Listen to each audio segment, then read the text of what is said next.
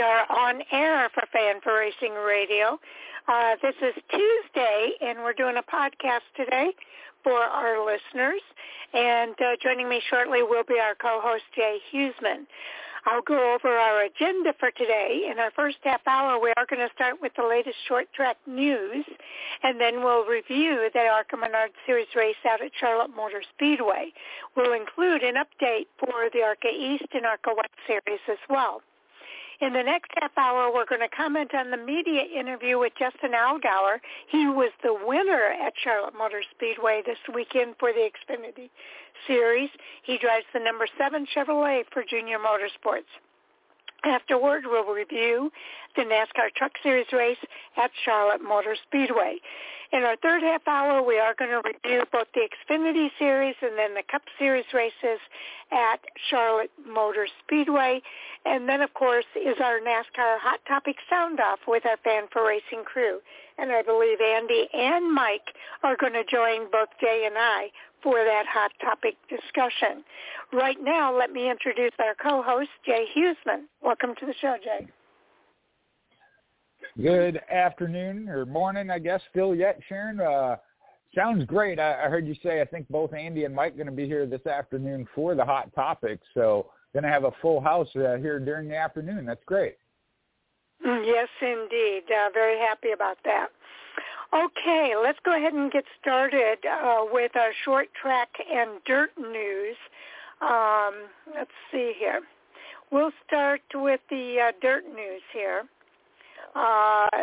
Brad Sweet dominated Friday's World of Outlaws Sprint Car Series race at Atomic Speedway, and Alex Knighton writes about that over at worldofoutlaws.com.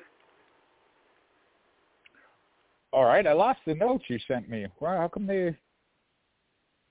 Didn't you send me some this morning?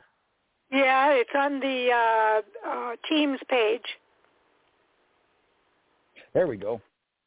All right, you said you started there with, Brad Sweet. Mm-hmm. I'll go ahead and do the next one. Carson Macedo was perfect in the second Outlaw win of the season at the same track on Saturday. Alex Knighton writes about that as well over at World of Outlaws. Well, sticking with the World of Outlaws, the late model series ventured to Sharon Speedway for the Battle of the Border. Chris Madden is the one that took night number 1. That's covered by Mike Warren on the worldoutlaws.com page, as well as Ryan Gustin as he stood tall on night number 2. And it was Madden that proved triumphant, though, in the finale on Saturday. And all that's covered by Mike Warren on worldoutlaws.com. Okay. Also, Devin Moran inherited the win, the Lucas Oil Show Me 100, after Ricky Thornton Jr. was penalized for a droop limiter infraction. You can read about that over at lucasdirt.com. I'd like to add a note there. Mr. Excitement Spencer Hughes from Meridian, Mississippi was running 4th, got credited for 3rd, so got a podium finish in that one. I just wanted to give him a shout-out. Oh, okay. The Tezos All-Star Circuit of Champions, they completed a quartet of races this week. Start with Tyler Courtney as he took the first at Bridgeport Motorsports Park. You can check that out on allstarsprint.com, covered by Tyler Altmaier.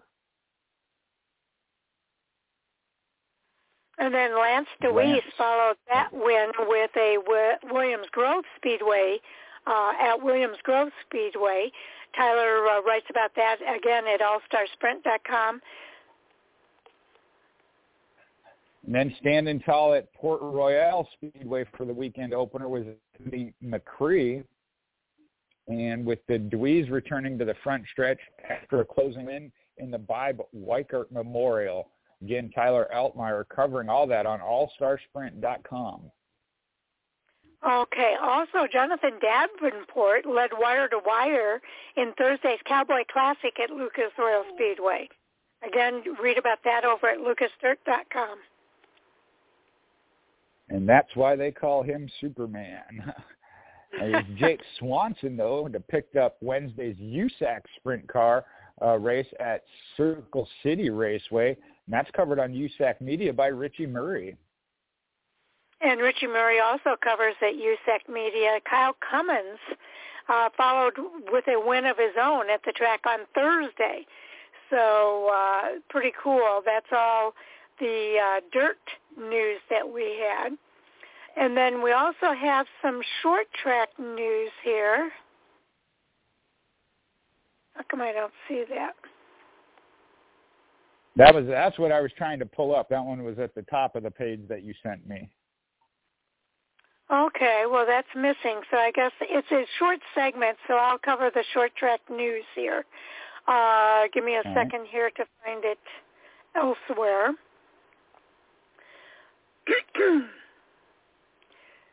Okay, I'm pulling it up. I should get there very quickly. We covered the dirt. Okay, short track. Rookie Jake Traynor surprised the field to pick up a big win in Anderson Speedway's Little 500. TJ Buffenbarger talked about that over at TJ Slideways. And then Bobby Santos stood tall in the new-look Huser 100 at Lucas Oil Indianapolis Raceway Park. Matt Weaver writes about it over at Short Track Scene. And Matt Hirschman won for the first time in over a year with the Wheel and Modified Tour at Lee USA Speedway. Jeff Brown writes about that over at Short Track Scene. Remember that messy scrape involving Jake Crum and Robert Huffman last week at Hickory Motor Speedway?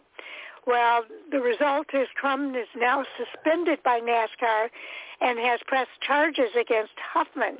Matt Weaver writes about that over at Short Track Scene. So some interesting things going on in the dirt and short track world of racing. Well, and that one, I know we talked a little bit about it already when it happened, was actually the talk in the pit area at the short track that I was at this weekend. So that one's gotten a lot of coverage, unfortunately not for a good reason. Yes, that is unfortunate. We'd always like to cover the good news, not the bad news. But Mike Hopkins also scores his first career Coastal 200 victory at Wiscasset, and you can read about that over at Racing America. Another headline I saw from Racing America, I guess Carson Cavapo made a late entry into a race and picked up a victory. Trying to load that back up where that was. Where are my headlines from Racing America? There we go, at Tri-County, a pro late model race at Tri-County. Oh, okay. Very cool.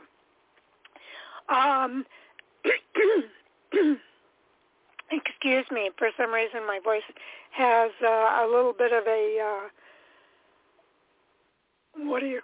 frog in it this morning. Also, Robbins holds up Tulis for the Show Me the Money win, and they write about that over at Racing America as well. Let's head over to the news over at Flow Racing, Jay. All right.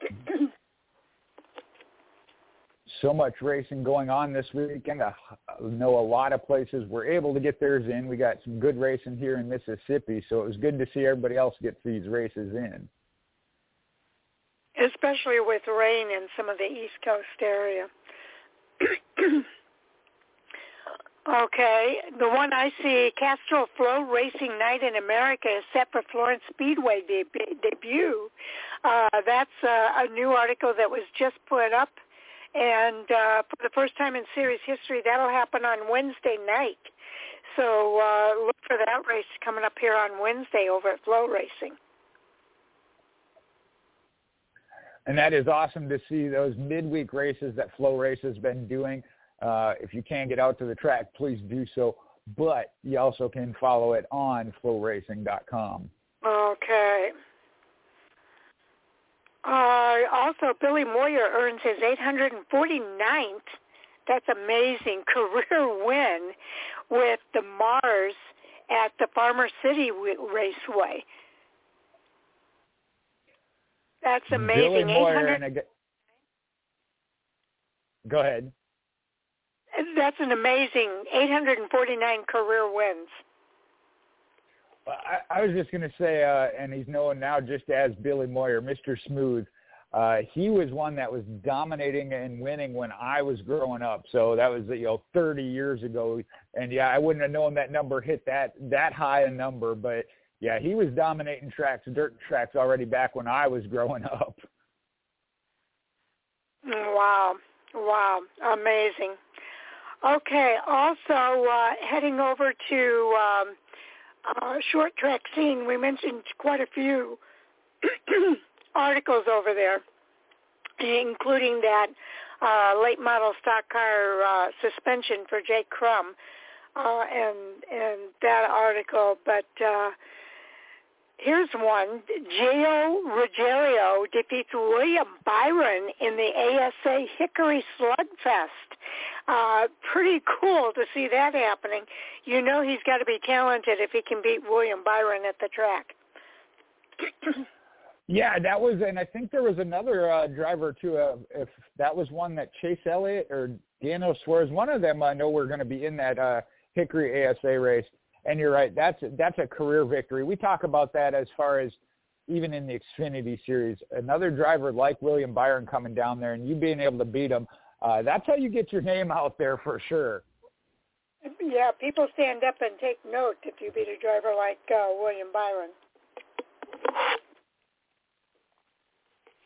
Okay, I know we're a little bit early here. Unless you see some other articles that you want to make sure we point out. The only other one I think we hadn't hit on throughout here was Gary Ledbetter, as he took his first GXS Street Stock Series win. That's another one that's on short track scene. Okay, and another one that I want to just mention here is the SRL. The entries are really pouring in for the SRL racing at Berlin, Money in the Bank. That race is going to take place, races I should say, and this is the SRL National at Berlin Raceway on June 6th and 7th. And I believe the ARCA is going to be there at the same time. So this is... They opened the season with the All-Star Showdown 200 at Kern County. Then they had the Rattler 250 at South Alabama Speedway. And then the Davidson Electric 125 at Mobile International Speedway. And now they're turning to Money in the Bank 150 at Berlin Speedway on June 6th and 7th. So a lot of names are going to be in that race, including Eric Jones. Will be racing that race, and Derek Nealon is returning for the second year in a row. So let me see if there's any other names. Brian Campbell is a name we know. Derek Griffith, Carson Hocevar is going to be in this race. Tyler Rohrig, Bubba Pollard. We mentioned Derek Nealon and Eric Jones. Gio Ruggiero, we just mentioned him. Sean Hingorani, all signed up for that race so far, and it's going to be definitely one to watch. Well, how can you not want to be a part of a race that says Money in the Bank? I mean, that's your top draw right there. Exactly right. Okay, next we're going to head over and talk about the race for the ARCA Menards Series out at Charlotte Motor Speedway. The General Tire 150, Jesse Love earned his 5th career victory and his 3rd win of 2023. And that makes 3 straight wins for him with his win in the General Tire 150 at Charlotte Motor Speedway. He started from the pole and led 67 laps to take the victory. Now he leads the ARCA Menards Series Championship point standings by 13 points over 6th place finisher Frankie Muniz. And in a heck of a race, Dean Thomas finished second for the 2nd consecutive ARCA Menards Series race. Thompson, who also finished second behind Love at Kansas Speedway 3 weeks ago, led a career-high 15 laps and was just 0.223 seconds behind Love at the finish. Okay. Also, trying to find my Taylor. Is it Taylor Gray? Taylor Gray. Yep, Taylor Gray is the next. He rounds out the top three finishers, replicating the top three finishers from the Dawn 150 at Kansas Speedway.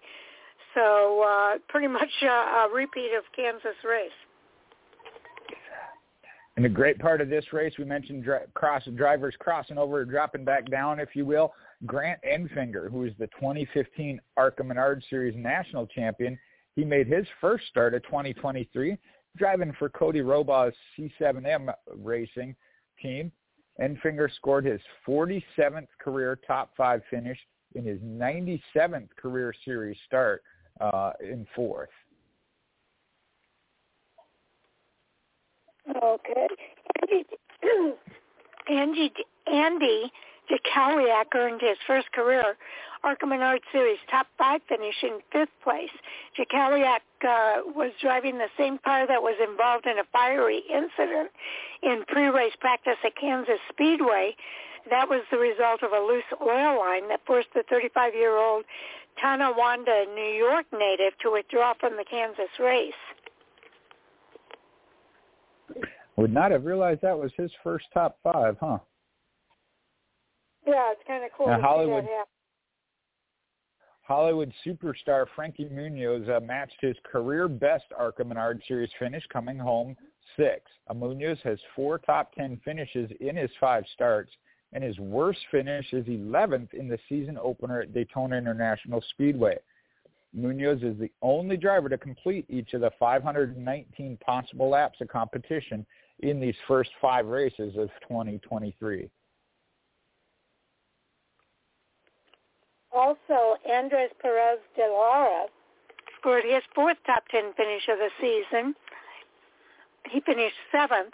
Perez de Lara who was not yet old enough to race in the season opener at Daytona, was credited with 40th after making one slow lap around the apron in practice.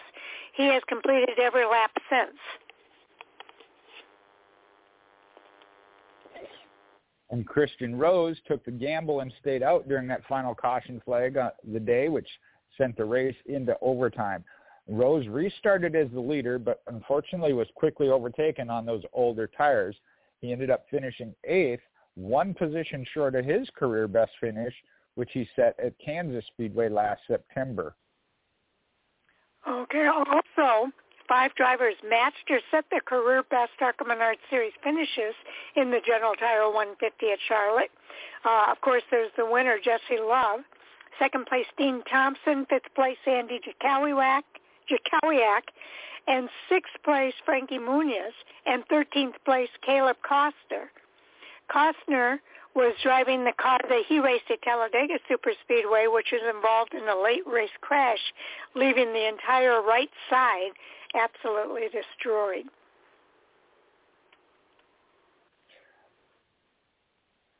Now, if you can catch the next race here, we'll talk about the next race for the ARCA Menards Series is going to be at Berlin for the Berlin ARCA 200 at Berlin Raceway, Saturday, June 17th. The race will be televised live on FS2 starting at 8 p.m. Eastern Time. Okay, so that's not the same weekend. It sounds like it's about a week or so later. No, well. The week after, it looks like. Yeah, that's what it looks like. Okay, so that was pretty cool to see Jesse Love win 3 straight victories. So the green flag for that Berlin Raceway race will fly at 8 p.m. Eastern Time. Fox Sports 1 will have the coverage of all the at-track action. Also, we mentioned the standings. Jesse Love now at the top of those standings. Do you want to go over the top 10 there, Jay? All right. And Jesse Love is leading, and I don't know why. I'm going to have to find a different place to get these points. I can't see the crops it off, but I can tell you where they are in the points. Jesse Love is your points leader. Frankie Munoz is in 2nd. Jack Wood, third. 4th is Greg Van Alst. Had another rough day, was your points leader after the first 2 races, now down to 4th. And then Andres Perez de Lara in 5th. 6th through 10th is Tony Constantino. Christian Rose moves up to 7th. Sean Corr is in the A spot despite missing one of the races. Tony Breidinger and John Garrett both have all 5 starts, rounding out your top 10. Yes, indeed. Now, I can tell you, those top 5 drivers, actually I could go down, well, we'll just say the top 5 drivers, okay, are separated by just 22 points. Frankie Muniz, he's just 2 points back of Jesse Love. So that's a tight battle between those top 5 drivers. I was going to go one more, and then I saw Christian Rose.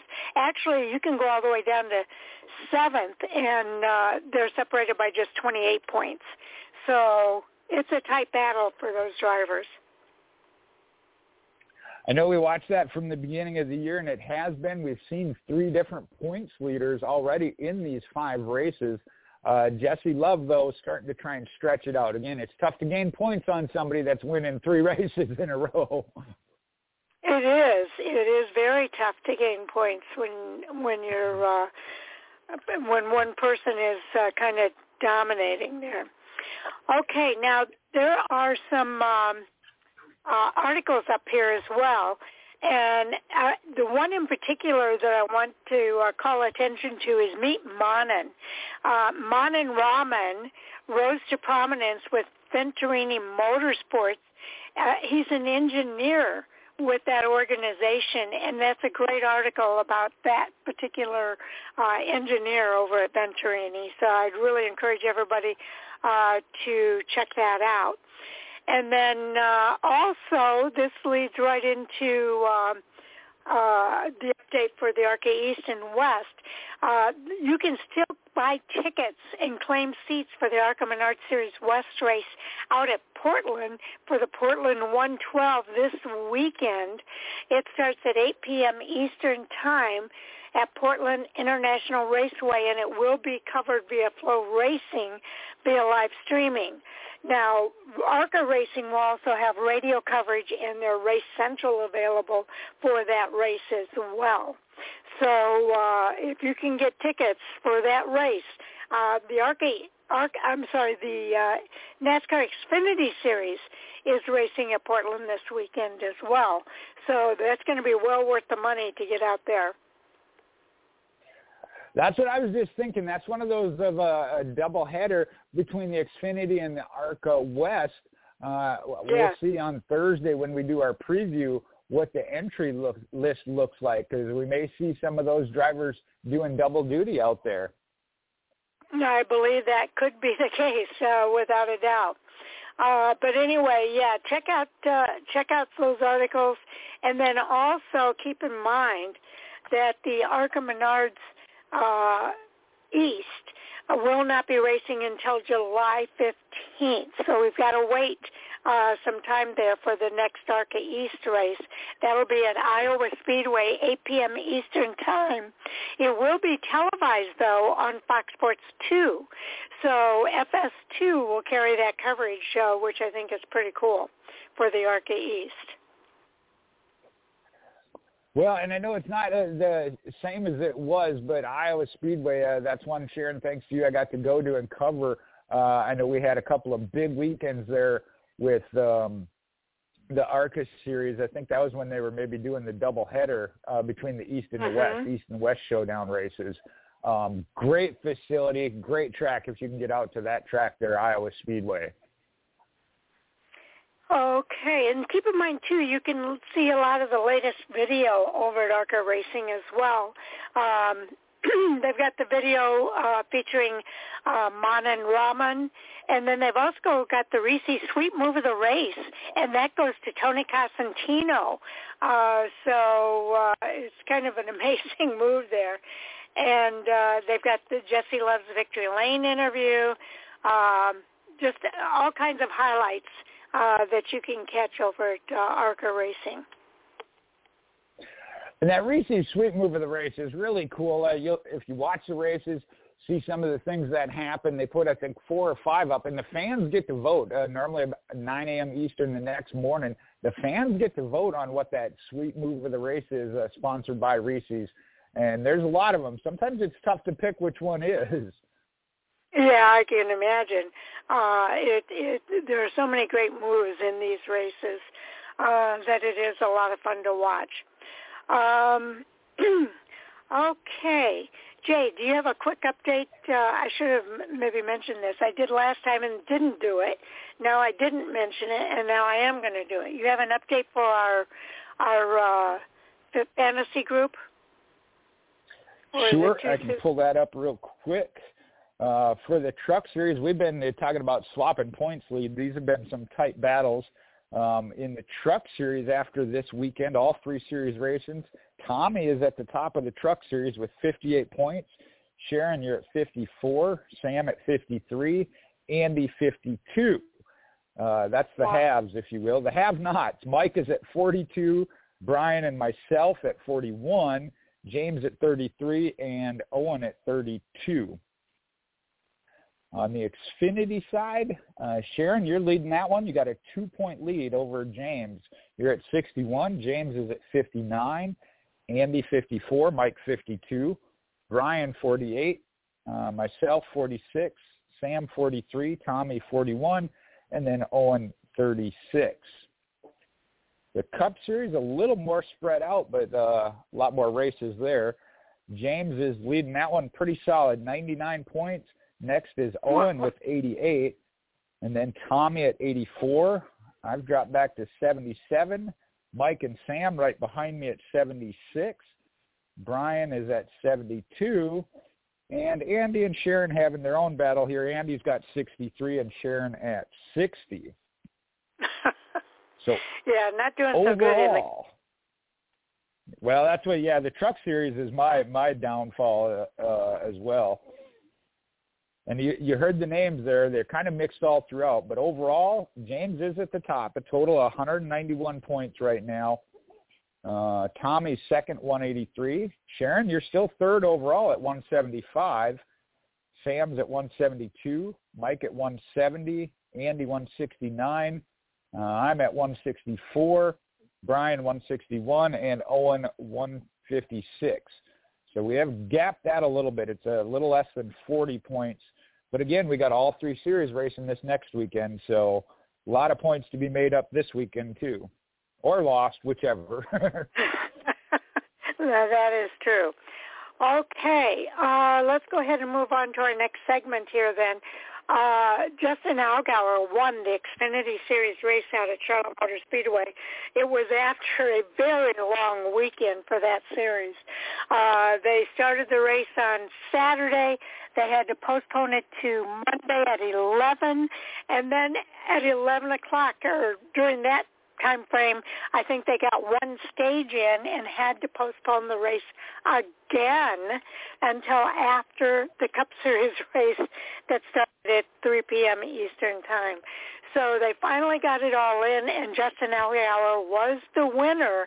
And so we do have the post-race audio with the media with Justin Allgaier. I'll play about 10 minutes of that, and then Jay and I will have a few comments afterward. Okay, here we go. We've been joined by a race winner of the Alsco Uniforms 300 here at Charlotte Motor Speedway, which we had to start and stop and restart a couple of times today. We've been joined by our winner, Justin Allgaier, driver of the number 7 Chevrolet for JR Motorsports. Justin, one quick stat I wanted to give you before we officially, open for questions was you've now won a NASCAR Xfinity Series race in 7 straight seasons, which is a new record by a non-full-time Cup Series driver. So quickly, before we open for questions, what does it mean for you to be able to, 7 races in 7 years in the 7 car, but really win this win for JR Motorsports, which I know is a hard fought this year? Well, first of all, thank you guys all for sticking out and sticking around. I know it's part of the job, but this whole weekend's been kind of a hectic weekend, and I know that it's not been easy for you guys. Same with the team. I mean, to stand here tonight, to hear that stat, truly special. To have 20 wins now on the career. It's definitely not cowboy status, but to be in this sport, to be with a team like JR Motorsports, and to have an opportunity. I mean, I remember as a kid just thinking if I could ever just get behind the wheel of a race car and do this for a living, and to do it and to go to victory lane now 7 straight years, and to do it with a team like we've done it with, and it's truly special. So I've been a little bit of a loss for words over the course of the night to win on Memorial Day. Obviously, nobody wanted to race on Monday, but to be here on Monday, to win on Memorial Day, just truly special. And the car that we had today, I mean, Jim Pullman and this whole 7 team, I'm so proud of the effort they put in. You know, we were down early. I did a terrible job on pit road tonight. Got myself in a couple of, messes, got some damage.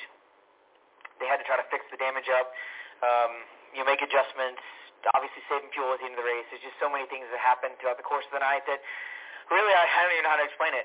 It was quite the race, but to save the fuel like we did, to be able to make it to the end, have enough fuel to do a burnout, that was pretty special. So to have Roan Canopy Parachute Team on the car, to have Defense Commissary Agency, Unilever, Brand Professional Agriculture, all of our brands, Chevrolet, the Hendrick Engine Shop. I mean, we've been burning the midnight oil and working really hard. And for all of you in the media that have talked about it, I can tell you that I've not been angry, but I've definitely had a chip on my shoulder that y'all keep asking when JR Motorsports is going to win a race.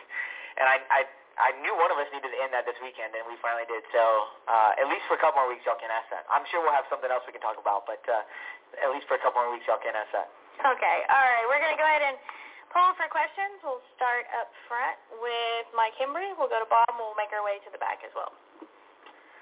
Mike Hembry, NBC.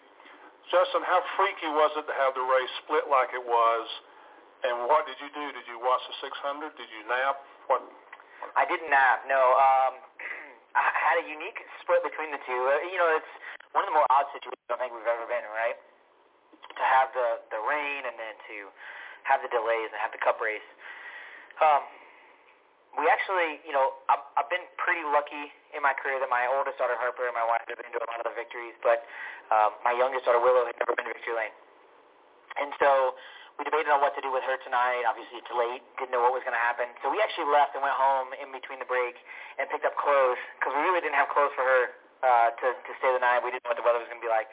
So we went home, got clothes, went and had some lunch, watched the Cup race at that point on TV while we were at lunch, and then came here.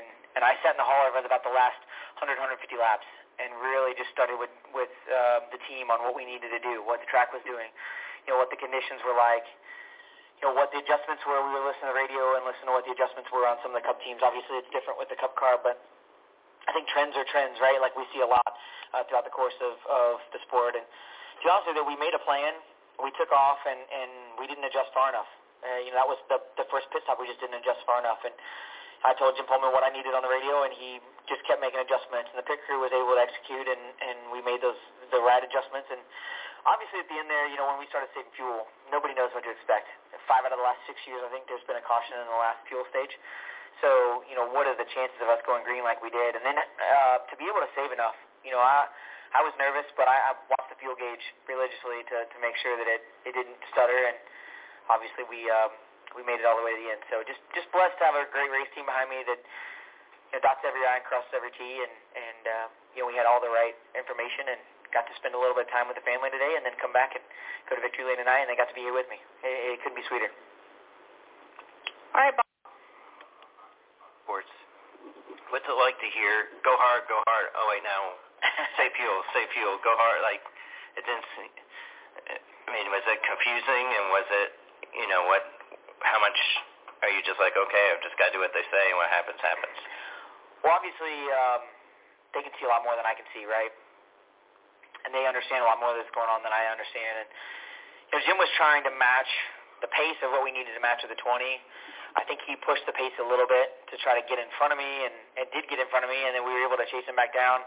Jim told me to go ahead and go get him back, and then we started saving again. And I think at some point they must have told him he was short, like not going to make it short. And that's really when I think the race turned a corner for us. We were able to really manage the gap a little bit better. And between Jim and Eddie, I would say those last 15, 20 laps, they did a great job of managing the gap and how much we needed to slow down. And I know I'm probably going to hear about it this week because I'm pretty sure when he first started telling me to save fuel, I went faster. So I know that this week I'm probably going to hear about that I didn't do a good enough job on that front. But that's my fault, not his. But it was confusing because at that point, I kind of knew what we needed to save, but I didn't.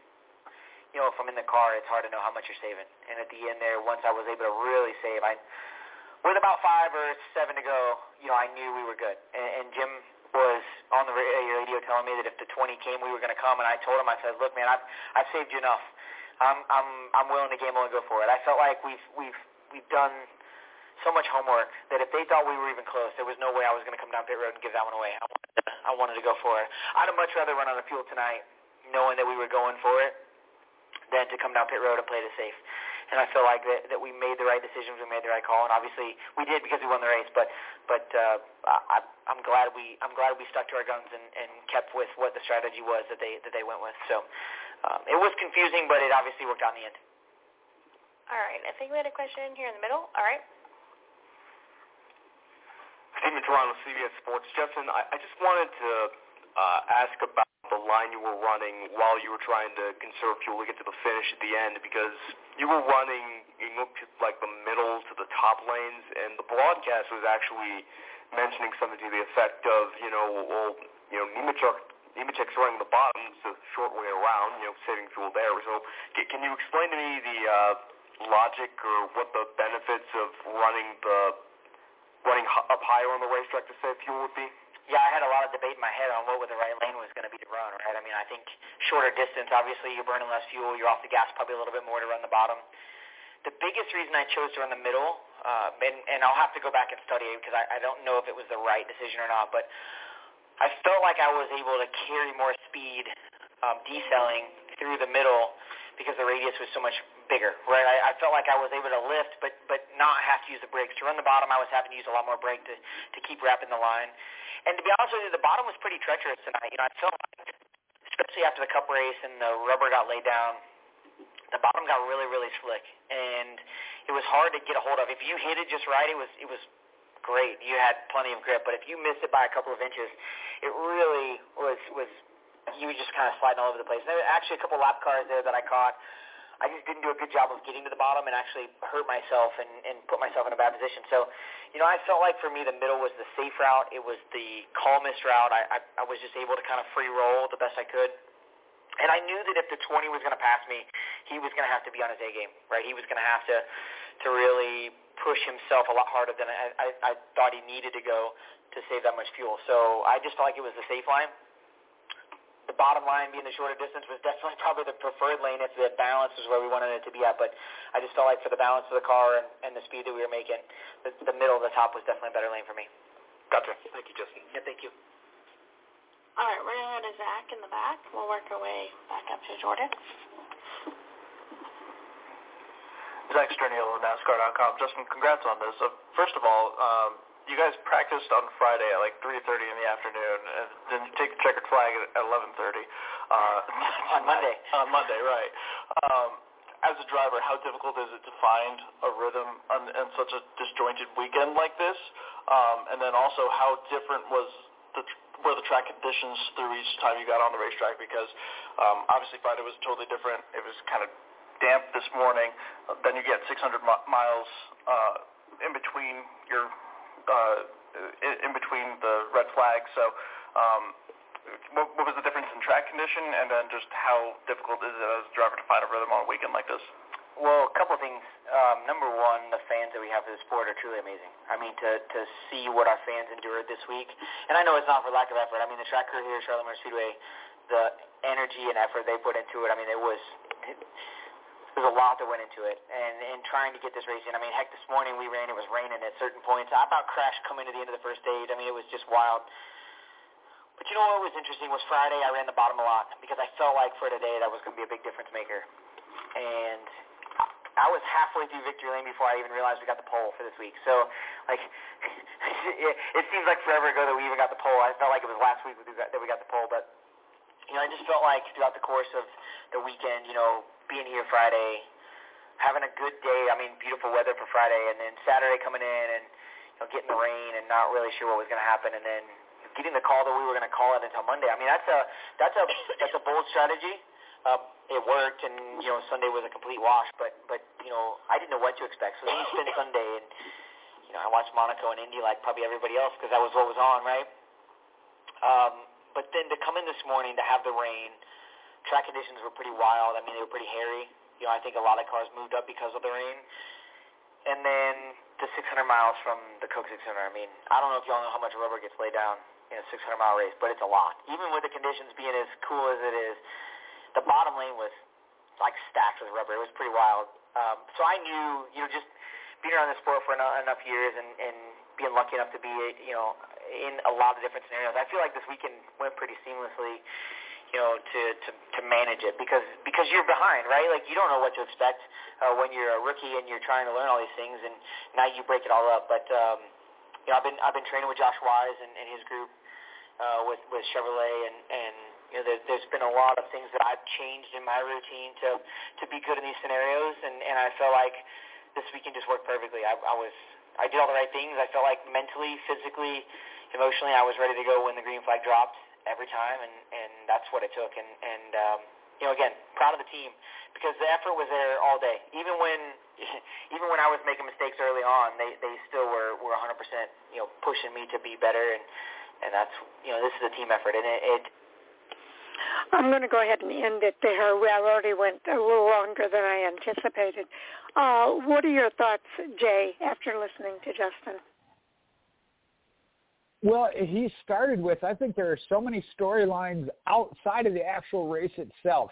He thanked the media for being there, what they went through this weekend, and then he talked a little bit about it as far as the drivers and the crews as well, the start and stop, rain delay, postponement, start it and stop it again, go after the Cup Series. I mean, all of that combined, and I know he didn't talk about it, but for the Xfinity teams, a lot of them had to go home. They got to get cars ready for Portland. We talked about the Portland race coming up. They're going to go 2 weeks on the West Coast. So those Xfinity teams needed time at the shop. Fortunately, it was a close to a home race to get cars ready for 2 weeks on the West Coast.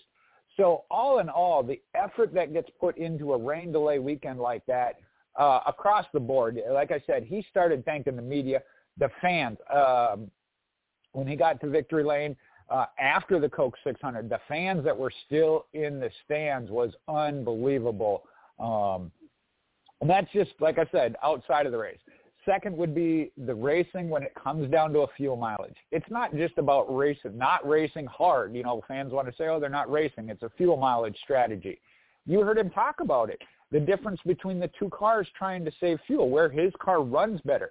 Knowing how to feather, what they call feather the throttle, not use the brakes. There is still a lot going on when you're trying to save fuel. It's not hammer down, throttle down, but there is a lot to it as far as being a skilled driver in saving fuel. Yeah, definitely. And he talks about, how hard that is. The Cup Series, they had a rain delay as well, but they raced from one day to the next. These guys started on Saturday, and they did not finish their race until Monday night. So that's a lot to go through as a driver, a lot of starts and stops, and, getting ready for that next part of the race to take place. And then he mentioned the rubber, how much rubber they put down after the Coke 600. That changes the racing conditions to the point that you were making. It just is so much for those drivers to go through. And it's like you say, it's not just the driver, like Justin said. It's not just the driver, it's the fans, it's the track personnel. It's everybody has to go through all of these starts and stops when there's so much rain. And I think everybody did a great job. And it was really fun to see Justin Allgaier be able to get that win.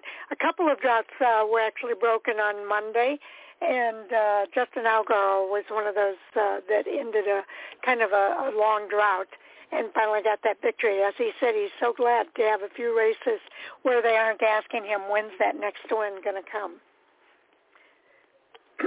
Well, and as you were talking about it, can you just imagine they get these breaks in between when they're going to run? the team meetings, the strategy. Okay, it rained. Now we got a clean racetrack. Or now we're not going to get to run until after the Cup Series. Now it's going to be rubbered up. I mean, their team meetings, just, everything they plan goes out the window because it changed that many times. Exactly.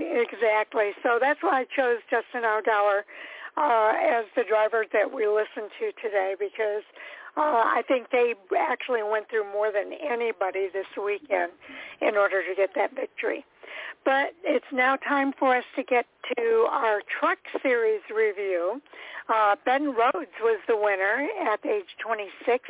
He drives the number 99 Campers Inn RV Ford for ThorSport Racing. Jared Prince is his crew chief. It was his 7th victory in 175 Craftsman Truck Series races, his first victory in 6 top 10 finish this year, and his first victory and 7th top 10 finish in 8 races at Charlotte Motor Speedway.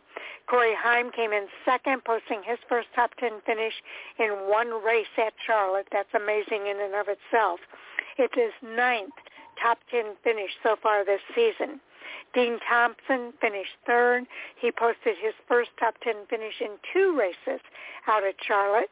And Nick Sanchez finished 9th. He was the highest finishing rookie of the race. It was a late charge that gave Ben Rhodes what he needed to grab the lead from Carson Hocevar after a restart on lap 111 of 134. Ben Rhodes pulled away to win Friday night's North Carolina Education Lottery 200, and he became the 9th different winner in 11 Truck Series races this season. He also collected that $50,000 bonus after winning the first of 3 events for the Triple Truck Challenge, a bonus program that could mean a $500,000 bonus for a driver who can sweep all 3 races. So let's see. Rhodes provided Ford with its first Truck Series win at Charlotte. He also took home that additional $50,000 bonus in the Triple Truck Challenge. Corey Heim won Stage 1. He also led a race-high 49 of the 134 laps.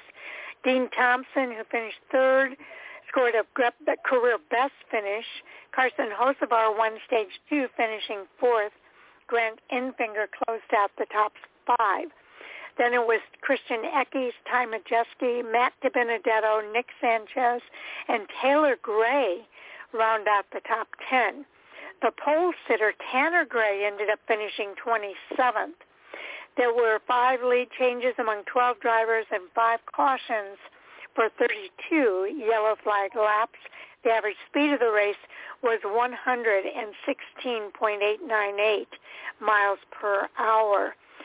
The margin of victory for this race, let's see if I've got it here. I thought I had it. Yeah, margin of victory was 2.398 seconds. Your thoughts about the top 10, Jay? This is one of those amazing races that the stat line can't cover it, and I don't think we can cover it truly what it was. That margin of victory, I knew he pulled away a little bit there at the end, but that surprised me how big that gap was. 5. I mean, we're running 3 wide, swapping that lead back and forth. Like I said, I know Ben Rhodes got away there at the end with that late run, and I think part of that was 2nd through 5th still swapping back and forth. Corey Heim, Dean Thompson, I know they were having a heck of a battle. Carson Hocevar coming on as well as Grant Enfinger. And then even with the way the strategy laid out, Nick Sanchez had come in and gotten tires. If there had been a restart or any other kind of issue up front, I think at the time it finished, Nick Sanchez had the fastest truck on the track at that point, but it was only able to work his way back up there to 9th. Yeah, I was impressed. All 3 of the rookies finished 9th, 10th, and 11th with Nick Sanchez, Taylor Gray, and Raja Karuth. Those guys all had a pretty good night as the rookies go. There was one driver, Keith McGee, had a fuel pump issue. That took him out of the race on lap 20.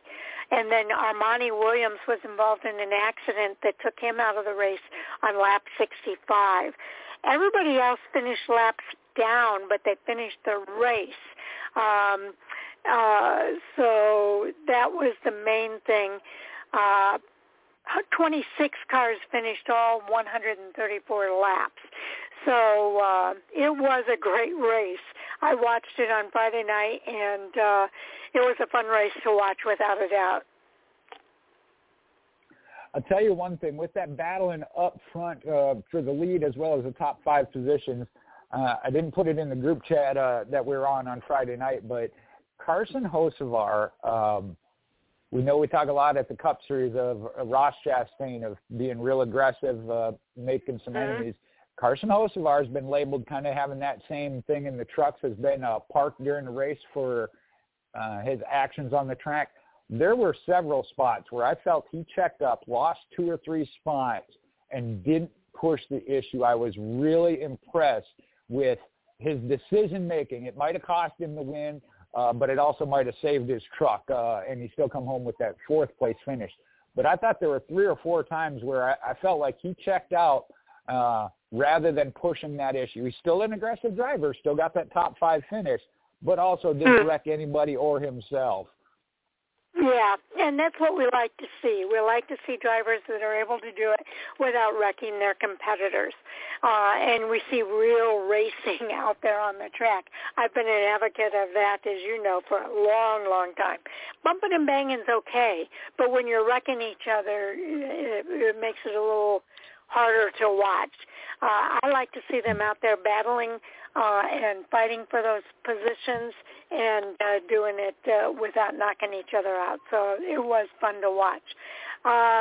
Let's go ahead and cover the points report.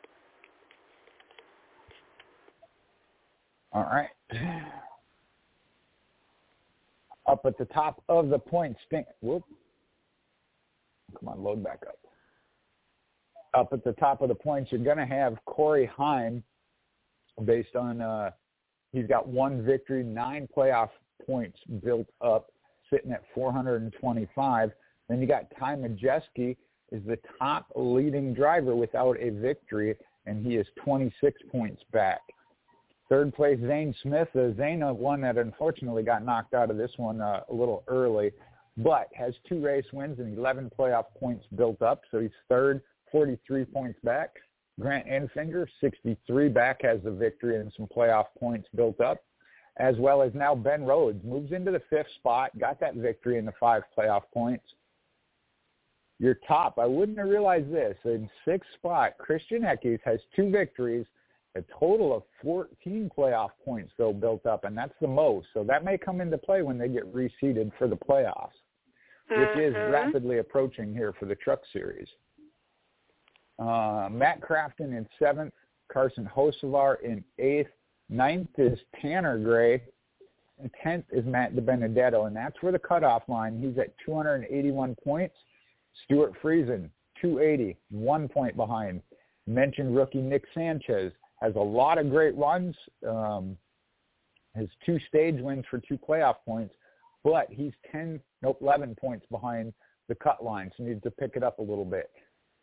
Chase Purdy then is 13th. Jake Garcia, another rookie, minus a race, in 14th. And Tyler Ankrum in 15th. Yeah, Zane Smith is in 3rd place. I don't know, in the Cup Series race, I thought he had an outstanding race in the Cup Series on Monday. Zane Smith. I think he showed a lot of his talent in that Cup Series race in the Coke 600. Certainly did. I know they made a strategy call there to get out front in the one of the final restarts, but you're right. He's been very solid in his starts there in the Cup Series. Another one I'll talk about here in a little bit in the Xfinity Series is, again, Carson Hocevar in the Xfinity Series. I know got a top 10. So a lot of these names I think we're going to start seeing shift around to different series. So we'll see what happens. But mentioned, I think, 16, do they have 5 races left? Well, they got 11 in. I think 16 is their playoff cut number, right, for their regular season? They're getting close to, let me look it up here.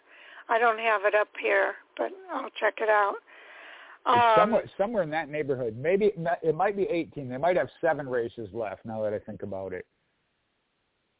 Okay, let me take a look here. For the Truck Series. But, it is coming down to it, and that cut line is going to get real intense. Stuart Friesen, Matt DiBenedetto, Nick Sanchez, especially if we see one of these guys get a win, and I say guys, that one of these drivers get a win, really shake that up. Yeah, that's 13. That's 16. Yeah, they have a total of 16 races before they start their playoffs. Their playoffs will start in August the 11th at Indianapolis Raceway Park. So 16 races in total in their regular season, and then the that playoff means they race. got 5 more. Yep, they got 5 more before their playoffs. Yeah, so that's going to be fun to watch because I think a lot can still happen in this series with the points. They are separating themselves to a certain degree, but there are a lot of battles in the top 10 battling for position. But you've also got Stuart Friesen, who has – does he have a – no. Okay. No, he doesn't have a victory yet. Just 1 point behind Matt DiBenedetto. So that could change. Nick Sanchez 10 points behind Stuart Friesen. So I think there's still some jockeying out that bubble area as well. Well, and I look at it of just based on history, the talent, what we've seen out of them. I went down as far as 15th, but Tyler Ankrum, a winner in the Truck Series. Chase Purdy coming so close. Mentioned Nick Sanchez and Jake Garcia as rookies have had some great runs.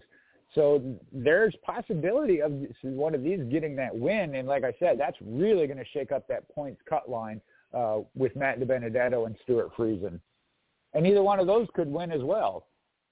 Exactly.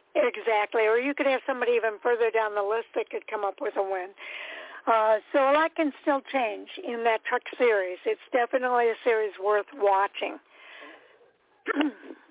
There's always a lot of fun there.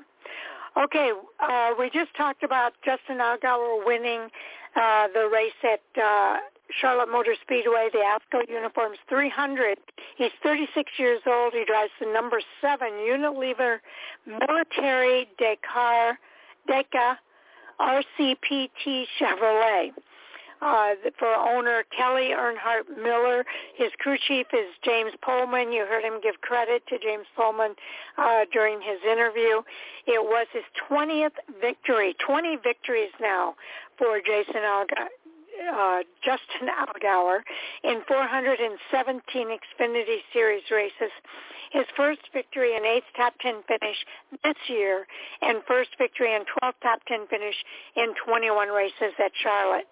John Hunter Nemechek came in second. He posted his first top 10 finish in 2 races at Charlotte and his 10th top 10 finish this year. Cole Custer in third. Posted his 5th top 10 finish in 6 races at Charlotte. And Parker Retzlaff, who finished 6th, was the highest finishing rookie of this race. He stretched that fuel mileage to win at Charlotte, saving fuel throughout a 66-lap green flag run in order to get to the finish. Justin Allgaier collected his first Xfinity Series victory of the season and his first this year for Junior Motorsports. In the twice-delayed ASCO Uniforms 300 at Charlotte Motor Speedway.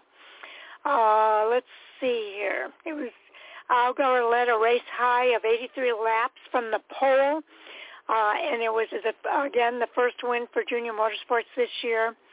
With the win, Justin Allgaier becomes the 17th driver in series history to win 20 career races. And you heard them talk about he is the first non-Cup Series driver to win 7 races in 7 consecutive years. So that's a pretty cool stat as well. John Hunter Nemechek finished in second, also stretching his fuel mileage. He led 57 laps. Cole Custer in third, didn't stop late in the race for fuel, so he stretched his mileage as well. Austin Hill went with 4 tires and drove up to 4th place. Ty Gibbs finished in 5th. He won both of the first 2 stages. Parker Retzlaff finished 6th, and it was Jeb Burton, Carson Hocevar, Brandon Jones, and Sammy Smith rounding out the top 10. There were 8 lead changes among 4 drivers with 4 cautions for 31 yellow flag laps, and the average speed of this race was 122.532 miles per hour. The margin of victory here was a big one as well, 7.829 seconds margin of victory. Your thoughts about the top 10 here? This one, coming down to the end there, you really didn't know what was going to happen. Justin Allgaier and John Hunter Nemechek trying to save fuel. They thought they could make it. Cole Custer had been saving fuel for a while, probably felt the most comfortable as far as his. But with that, you mentioned Austin Hill. He had pitted and got tires and was coming back through the field, waiting to see who dropped out and could or couldn't make it. Got back up to 4th. Yep. So there were a lot of different ways this one could have played out. My money was actually on either Cole Custer or Austin Hill there at the end. Just Cole Custer, like I said, started saving way before John Hunter Nemechek and Justin Allgaier, I thought was in the best, most comfortable position. But like I said, he had Austin Hill coming on those fresher tires, so he couldn't exactly lay back all together either. So like I said, I don't necessarily like to see the fuel mileage races every week, but when they do come into play, they can be interesting. Yeah, you're almost waiting for somebody to start sputtering and not make it to the end. And that's where we were with Justin Allgaier, John Hunter Nemechek, and Cole Custer. You're right. Cole had started saving much earlier, so I wasn't as worried about him as I was the other 2. But they made it work. They made it all the way to the end in order to get that victory. So it was really cool, a cool race to watch. We mentioned that Ty Gibbs won the first 2 stages. There was Parker Kligerman actually finished 144 laps, but he was multiple laps down at the end of this race. Blaine Perkins did have an engine issue that took him out of the race at lap 163. Actually, 36 cars finished the race, but several of them did finish laps down. There were 24 cars that finished all 100. Well, let's see. Let me go back here.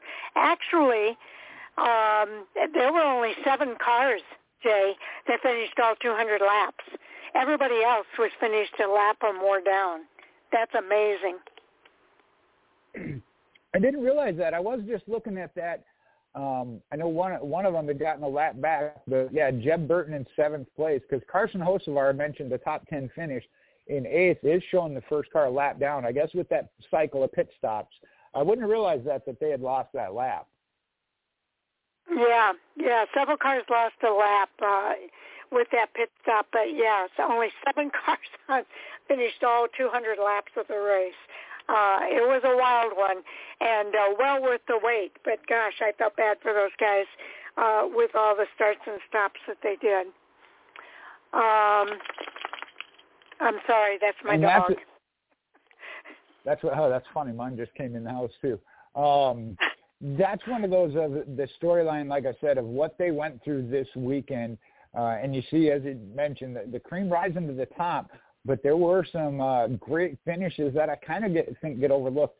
Look at Sam Hunt Racing with Parker Retzlaff in the in the 6th spot, started 37th, ended up 6th. Jeb Burton started in the top 10 in 9th and ended up 7th. And then I mentioned Carson Hocevar. I think this is like his 3rd or 4th start. Really ran a great race. He had a fast car. Again, knew his position as far as limited starts. Didn't cause any waves, if you will, but still raced really hard. I know in one spot we saw him racing next to Sammy Smith there, who ended up in 10th as the next highest finishing rookie. But some great racing throughout the field, and then some of the heavy hitters, didn't have the best of weekend.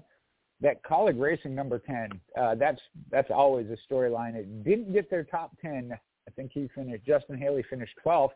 That was a late change because Kyle Busch was scheduled to run the race. I guess opted to not want to have to do it both in the same day and focus on the Cup side. So Justin Haley's the one that slid over there and still come home with a 12th place finish. Mhm. Yeah, there's quite a few storylines in all of this, and that it certainly is one of them with Kyle Busch scheduled to run this race. And a lot of people thought he would be the one to win this race, but when he ran the 600 miles of the Coke 600, he decided he didn't want to add on the 300 miles of the Alsco 300. So that gave Justin Haley a chance, and he brought that car home in that 12th place spot. So really some interesting storylines here. Natalie Decker in this race finished laps down, but she was actually running this race. Let's see, what other? Sheldon Creed had a rough day of it. He ended up with the 28th place finish, and he finished 3 laps down. But there just was so much going on in this race with all of the starts and the stops and the over the 3 days from Saturday to Monday in order to get this race in. It's really amazing how it all played out, and I thought they put on a good show for us in spite of everything. Did you, Sharon, did you watch the actual broadcast of this one, the Xfinity race, during the rain delay they had before? I started to watch it twice, and then when it ran later at night, I fell asleep during the third part of this, so I didn't get to see the finish, but I did watch it, yeah.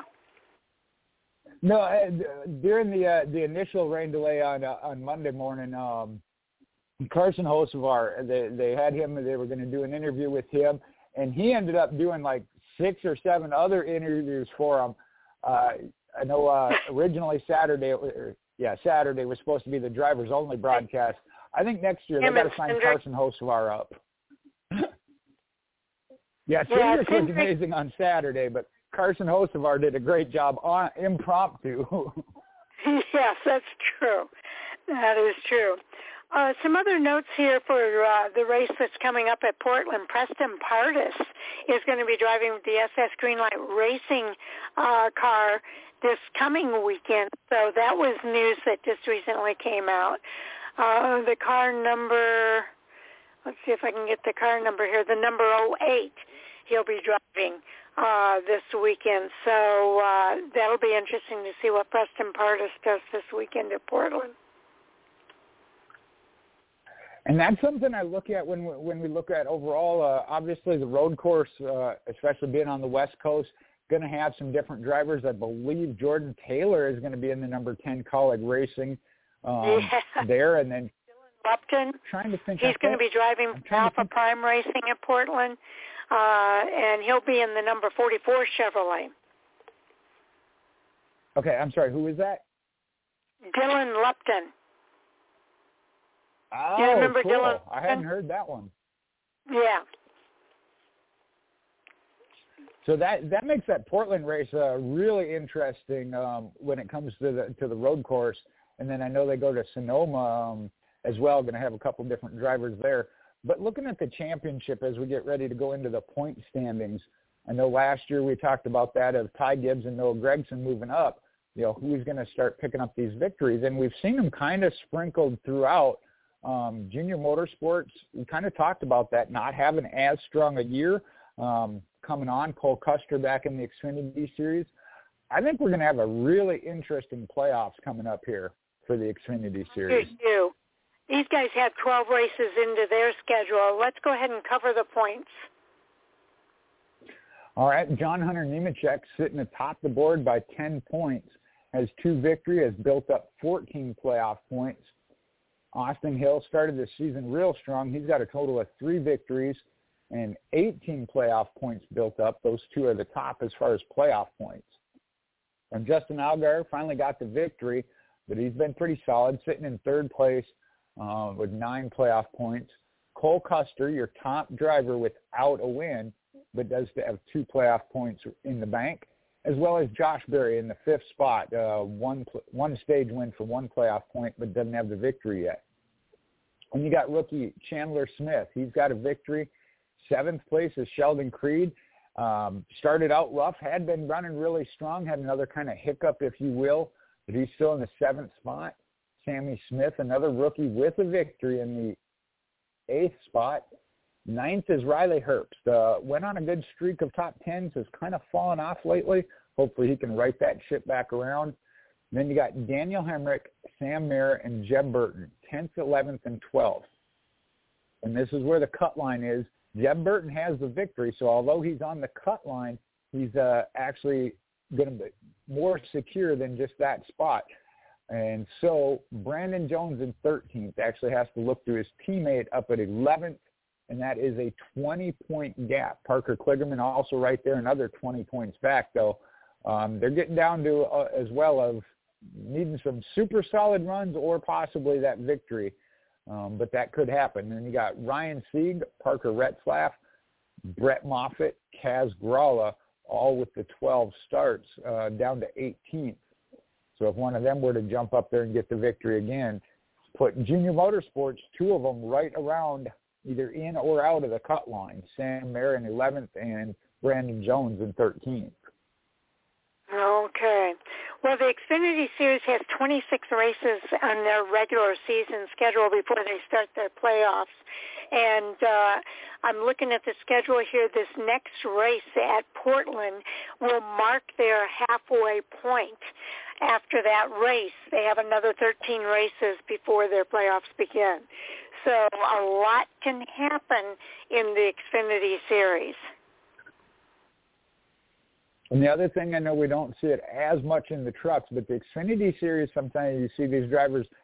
Ty Gibbs came down and got a start, and I don't know if he's running the Sonoma Xfinity Series. I thought they said he was going to be back in the car. So that makes a difference. Ryan Truex, we saw get a victory in one of his starts there with Joe Gibbs Racing. Mm-hmm. So that, too, can mix it up a little as far as when it comes to getting those victories and locking yourself in. So points extremely important here in the Xfinity Series. Yes, indeed. So, again, fans don't want to miss these races because they're so exciting and so much fun to watch. Okay, we're going to go ahead and move over to our Cup Series now. The Xfinity Series actually raced after the Cup Series, so it's kind of interesting that we're kind of going out of order here of how they actually finished. But the race winner, another driver who broke a winless streak, was Ryan Blaney, winning the Coca-Cola 600 at the age of 29 in the number 12 body armor Cherry Lime Ford for Team Penske. Jonathan Hassler was his crew chief. It's his 8th victory in 284 Cup Series starts.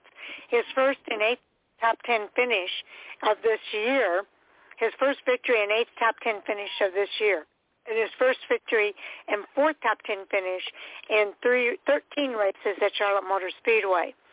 Now, William Byron posted his 3rd top 10 finish in 7 races at Charlotte and his 8th top 10 finish of the year. Martin Truex in 3rd posted his 14th top 10 finish in 32 races at Charlotte. And Ty Gibbs, who finished 26th, was the highest finishing rookie of this race. Again, this was a really exciting race to watch. Ryan Blaney breaks his 59 race drought with the Coca-Cola 600 win in Monday's rain-delayed Coke 600. He gave team owner Roger Penske also his first same-year sweep with the IndyCar's biggest race and NASCAR's longest race. So Joseph Newgarden with Team Penske won the IndyCar, the Indy 500, along with Ryan Blaney winning the Coke 600. It was a dominant Team Penske number 12 that gained the long-run speed As the race progressed, Blaney led a race-high 163 of the 400 laps, and he was able to hold off the pole sitter, William Byron, for his first victory at that 1.5-mile Charlotte track. It was his 8th victory of his career. Let's see. The first this year, the second at Charlotte, first on the oval, and the 8th of his career. Byron finished second, followed by Truex Jr., Bubba Wallace, Tyler Reddick, Kyle Busch, Ricky Stenhouse Jr., Chris Buescher, Austin Dillon, and I think this is Smith. Oh, this is Zane Smith driving the number 38. So Blaney led 163 laps on the day, taking the lead from Byron just before the final caution of the day with 25 laps remaining, and he kept the lead for the rest of the race. There was a 30-minute red flag for rain on lap 157. Stage 1 was won by Byron. Stage 2 was won by Chris Buescher, and of course Blaney won Stage 3 as well as the race. There were 31 lead changes among 13 drivers, 16 cautions for 83 yellow flag laps. The average speed of the race, 120.468 miles per hour. The gap on this one was a lot closer than the other races we've been talking about, 0.663 thousandths of a second. Your thoughts about the top 10 here? That came down. I got to talk about the top two just to start with. The two cars up front all day, night, whatever you want to call it, all race long. William Byron having the pole position from the previous week based on the metric because they didn't get qualifying in, getting out first a lot of times on the restarts. But Blaney had short run speed, and they had to work on that because they're at the end. They needed a little bit more long speed run, and they had fixed that problem. But a big storyline throughout is the cars that had problems. In a 600-mile race, you make a mistake, you got time to recover. When I tuned in to watch, Kyle Busch was driving backwards down the track to get to pit lane. Kevin Harvick finished 11th to come back. He took himself out when he got together with, I don't remember who he tangled with. Chris Buescher, I know, had a problem. What's that? I said I was trying to remember, too. I can't remember either. It was either Tyler Reddick or Ross Chastain. I don't remember who he slid up into, but, yeah, he had slid up into somebody. Stenhouse had a couple of dust-ups. Chris Buescher, as I mentioned, penalized. Austin Dillon, another one, made a great recovery. Actually, he started 33rd, worked his way up to 9th. So the longer race, a lot more movement and endurance, especially the way it played out this weekend. It's already the longest race of the year with the 600-miler, but just as we mentioned, and I hadn't really put it together, but when they raced on Monday, that was the first time the Cup cars had been on the track all weekend. Wow, that is amazing. 25 cars finished all 400 laps of the race, and several other cars finished, but laps down in total. Well, let's see. In total, I guess there were 25 cars, or hold on. There were 30 cars that were still running at the end of the race.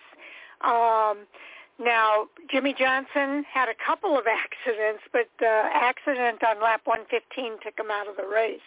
Noah Gragson had an engine problem, taking him out on lap 117.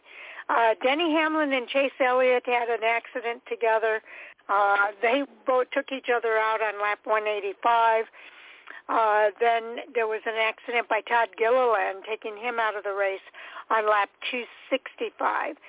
So also Austin Cindric had an accident that took him out of the race on lap 369. Kyle Larson had an accident taking him out on lap 377. So those were the people that had accidents or mechanical problems, but a lot of cars still running at the end of the 600-mile race. Well, and I know we're closing in on hot topics, so we'll talk about the Chase Elliott, Denny Hamlin one. But another amazing one, surprising, if you will, Kyle Larson just lost his car. He said it was pushing. He tried to correct it, and it snapped on him, and he couldn't hold it. I know that's where there were a couple that were involved in that, as I think he was like starting on the third row, so it was kind of up front. Fortunately, wasn't a lot more carnage from that one. And if Kyle Larson can't handle a car that gets loose, it's a bad loose. Right, yeah, that's what I said. That was extremely surprising to see it get away from Kyle Larson. Another one had a good run, Ty Gibbs, and I'm trying to remember where he had the issue. Had been running up in the top 10, is doing his thing of just solid top 10s like he's been doing all year. Ended up finishing in the 26th position, but that is not where he had been running all day. Christopher Bell, another one, had a couple of problems involving the wall. Apparently the wall doesn't have a whole lot of give to it. Brad Keselowski, too. I thought he had a good run going, and then all of a sudden he started getting involved in some of these incidents, and it kind of tore up his car. That's what it was, one of those where I think the first one was a little more on him, but that put him in the back. And after that, he's at the mercy of what happens in front of him. I think he is one of them that maybe got caught up behind Kyle Larson's deal. You mentioned it. There were a couple. And there, too, he still did recover for 19th place. But RFK, again, looking like they've really turned a corner. Chris Buescher finished 8th. And that's where Brad Keselowski was running in that area along with Chris Buescher. So could have been a good finish. I'm sure Brad's not happy with himself or the situation, but they got to take the positive. They have been very solid here as of late. And I just want to say kudos to all of these Cup Series drivers as well as the Xfinity Series drivers for persevering through the weekend of rain, if you will, and putting on a good show for all of the fans out at Charlotte Motor Speedway this weekend as well. Most certainly. Like I said, I was actually surprised in here, too, during Ryan Blaney's interview when he went into the crowd as his Penske partner, Joseph Newgarden, did at the Indy 500. The amount of fans that were still there, not just on a Monday carryover, but late Monday night for the end of the Cook's 600 and then the Xfinity race as well with Justin Allgaier. Yeah, so you're right. We've got to give kudos to the fans as well for persevering through this weekend. It was a difficult weekend all the way around. Let's go ahead and cover the points here, Jay. All right, that one's reloading for me. We got Ross Chastain, again, doesn't have a victory, but still holding on to the points lead by 1 point now. Ryan Blaney was another one that, although without the win, was still very solid. So it's only 1 point difference, 446 to 445. Third place is William Byron. He's in a good position with 3 victories, has a total of 17 playoff points, which is the most anybody's built up this season. Kevin Harvick in the 4th spot, no victory, but sitting very solid in points. Then you got Martin Truex now has a victory. Christopher Bell as well with a victory, be rather secure. Tyler Reddick and Denny Hamlin, both with 1 each. They have 7 points each as far as playoff points. And Brad Keselowski, just talked about him in the 9th spot. No victory, but sitting pretty good in points. Kyle Busch with 2 victories. Kyle Larson, this one surprises me how far down Kyle Larson is. Been probably the strongest all year, only has 2 victories and 12 playoff points, but has been a top contender all year. Teammate at RFK, Chris Buescher in 12th. Then you got Ricky Stenhouse, Joey Logano, Bubba Wallace, and Alex Bowman rounding out your top 16. And yeah, we don't have any winners below. I can say real quick here. You saw how big the point spread was in the Xfinity Series after 12 races. In the Cup Series after 14 races, and you go down to the 16 drivers. Well, let's go even before that. top 14 drivers are 89 points, separating the number one driver from the 14th place driver. That's very, very tight. These are the best drivers in NASCAR, and these points really indicate that by how close these points really are. You're right, because there is 60 points available per race. And for the Cup Series as well, we got 12 more races. I think they just crossed their halfway at 13, this being race number 14. So you're right. That's a little more than one race points different all the way down to 14. Just amazing to me. Well, and that was the goal with this next-gen car, and we've seen some different winners, as well as some good runs by some teams. Big storyline here. We talked about Alex Bowman coming back. He was, I think, 5 points out going into the Charlotte Coca-Cola 600. He's now the cut line at 16th, 296. He is 4 points up on Chase Briscoe, another 11 points up on Ty Gibbs in 18th. Then you got Daniel Suarez, Corey LaJoie rounding out the top 20. Looking down here, where is Chase Elliott? 29th. He had been gaining on the cut line, but with the DNF this past weekend, he's at 215. So he is actually 81 points back. He had closed it down to 60. Didn't get any stage points because that happened early in the race, as well as no good finishing points. And I try not to get into the hot topic yet because I think that's a huge factor in where he is and what he did. Yes, and different winners in 14 races. How many do you think we're going to see? 16 winners this year? 10 different 14 races so far. You know, early in the season, again, I thought we were going to get kind of close. There's still Ross Chastain, I think, gets a victory. Kevin Harvick is a possibility. I haven't seen the strength out of him, but that was the same last year. And then he picked up 2 victories. But I think you look at the drivers who already have wins. William Byron, again, second place, could have won this one. Kyle Larson, I think we'll see more victories from him. So I don't think we're going to get as close to the 16 different winners as we've seen in the past. But I do think also Chase Elliott is one that I think will here as we hit the road course season coming up. Some good racetracks for him. And then you got the guys that mentioned here at the tail end, Alex Bowman. Daniel Suarez got a victory last year. Austin Cindric kind of going through that sophomore slump, if you will. See him come back. And we've seen a couple others that really have come close. They're not necessarily there week in, week out, but it only takes 1 week to get the one victory. Exactly right. It's going to be fun to watch. There's no doubt about that. And these guys have been just amazing, I think, this entire year. And you gotta applaud drivers like William Byron with the 3 victories, Kyle Busch and Kyle Larson, the 2 Kyles with 2 victories apiece. Those are your multiple winners so far in these 14 races. But man, I think we're still in for some surprises, and it's going to be interesting to watch over the next, 12 races that we have left in this Cup Series schedule. Well, and one of them could come this next week at Worldwide Technology. The Cup Series only has the one race there. It was won by Joey Logano, and I'll go ahead and announce that. That's my pick going into the weekend, as I get to pick first, unfortunately, as I had Denny Hamlin this weekend. Oh, ouch. Yeah, ouch, yeah.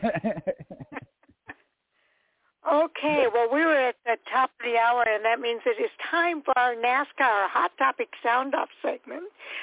Andy's not here yet, but we do have Mike. Welcome to the show, Mike. Hey-o! I'm going to take Christopher Bell this week because I had Chase Elliott, and we saw – actually, I take that back. Let's take Kyle Larson. So now Jay's got his first 2 picks taken care of, and now we can talk about the incident shortly thereafter. Yes, indeed. All right, so wait. You jumped twice there. Kyle Larson, who you're going? Yeah, Kyle Larson, final answer. All right. I believe that'll put us to Owen. And Sharon, while you're waiting on – yeah. Oh, no, I take that back. Disregard that, Sharon. Sam goes third. Mike, you want to make your first Xfinity Series pick? I already got it marked in here, but I'll let you say it if you want. Okay, where are we going to? I ended up last in the Xfinity race yesterday, too.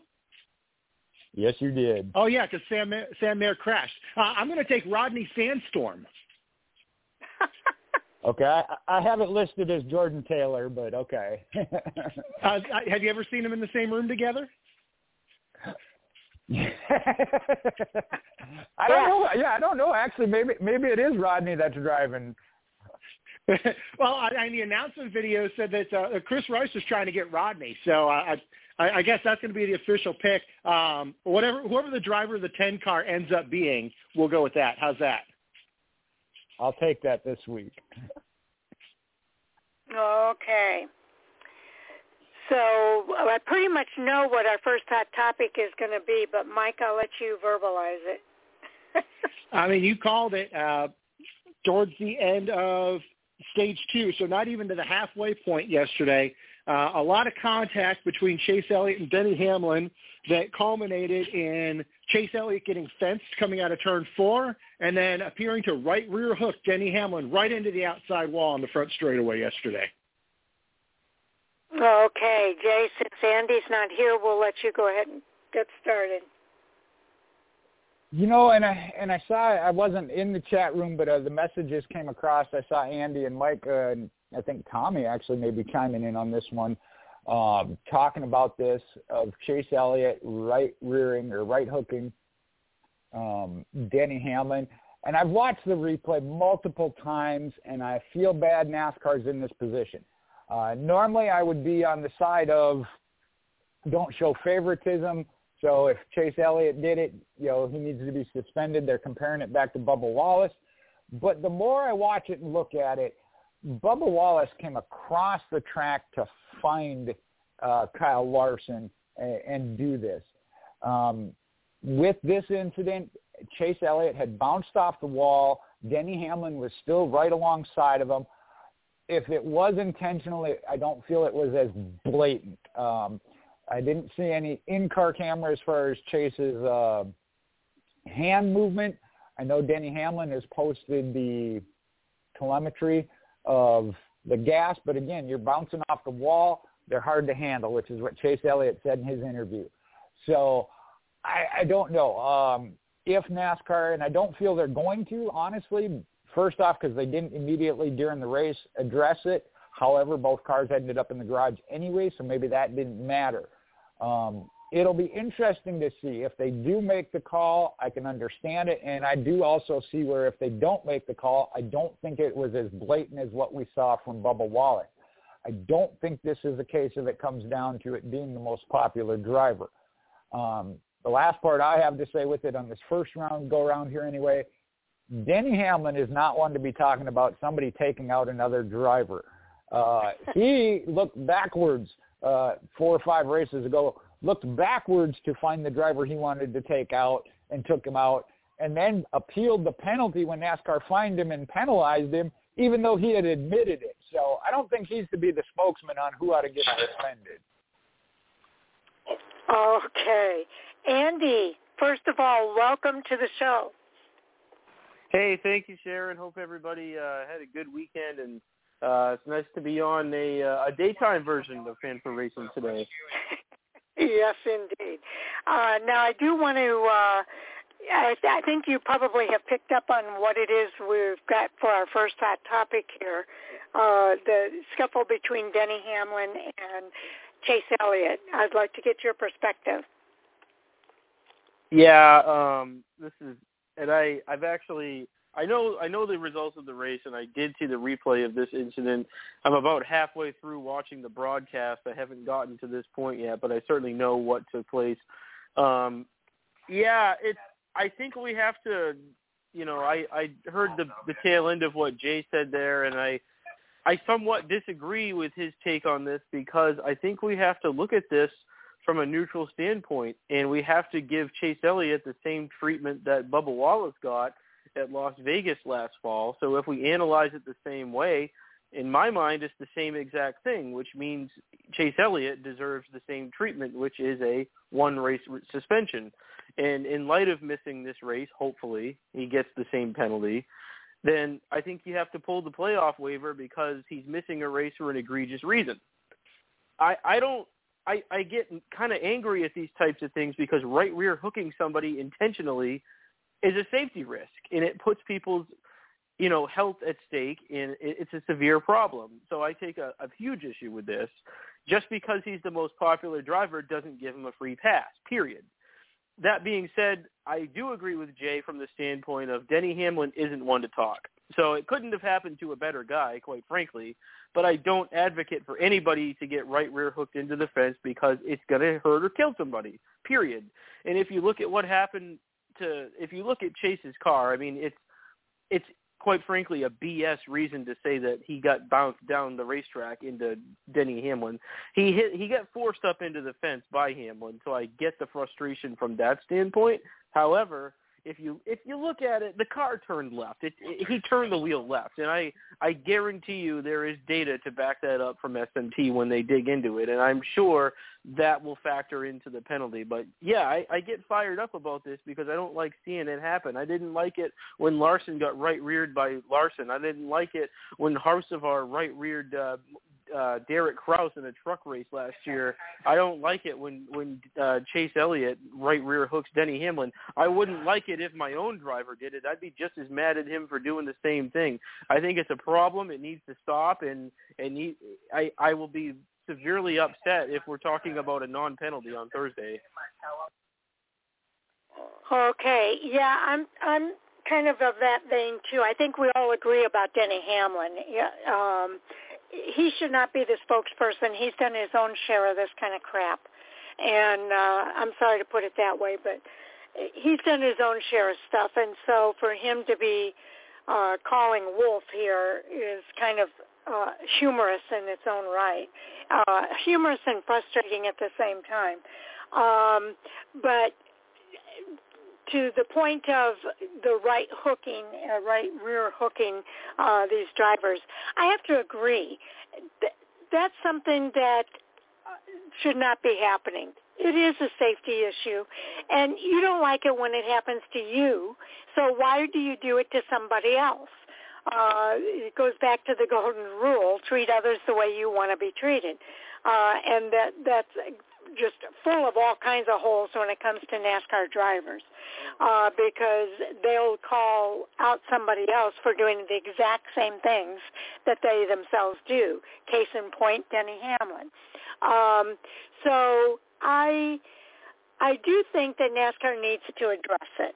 And how they address it is going to be the key here.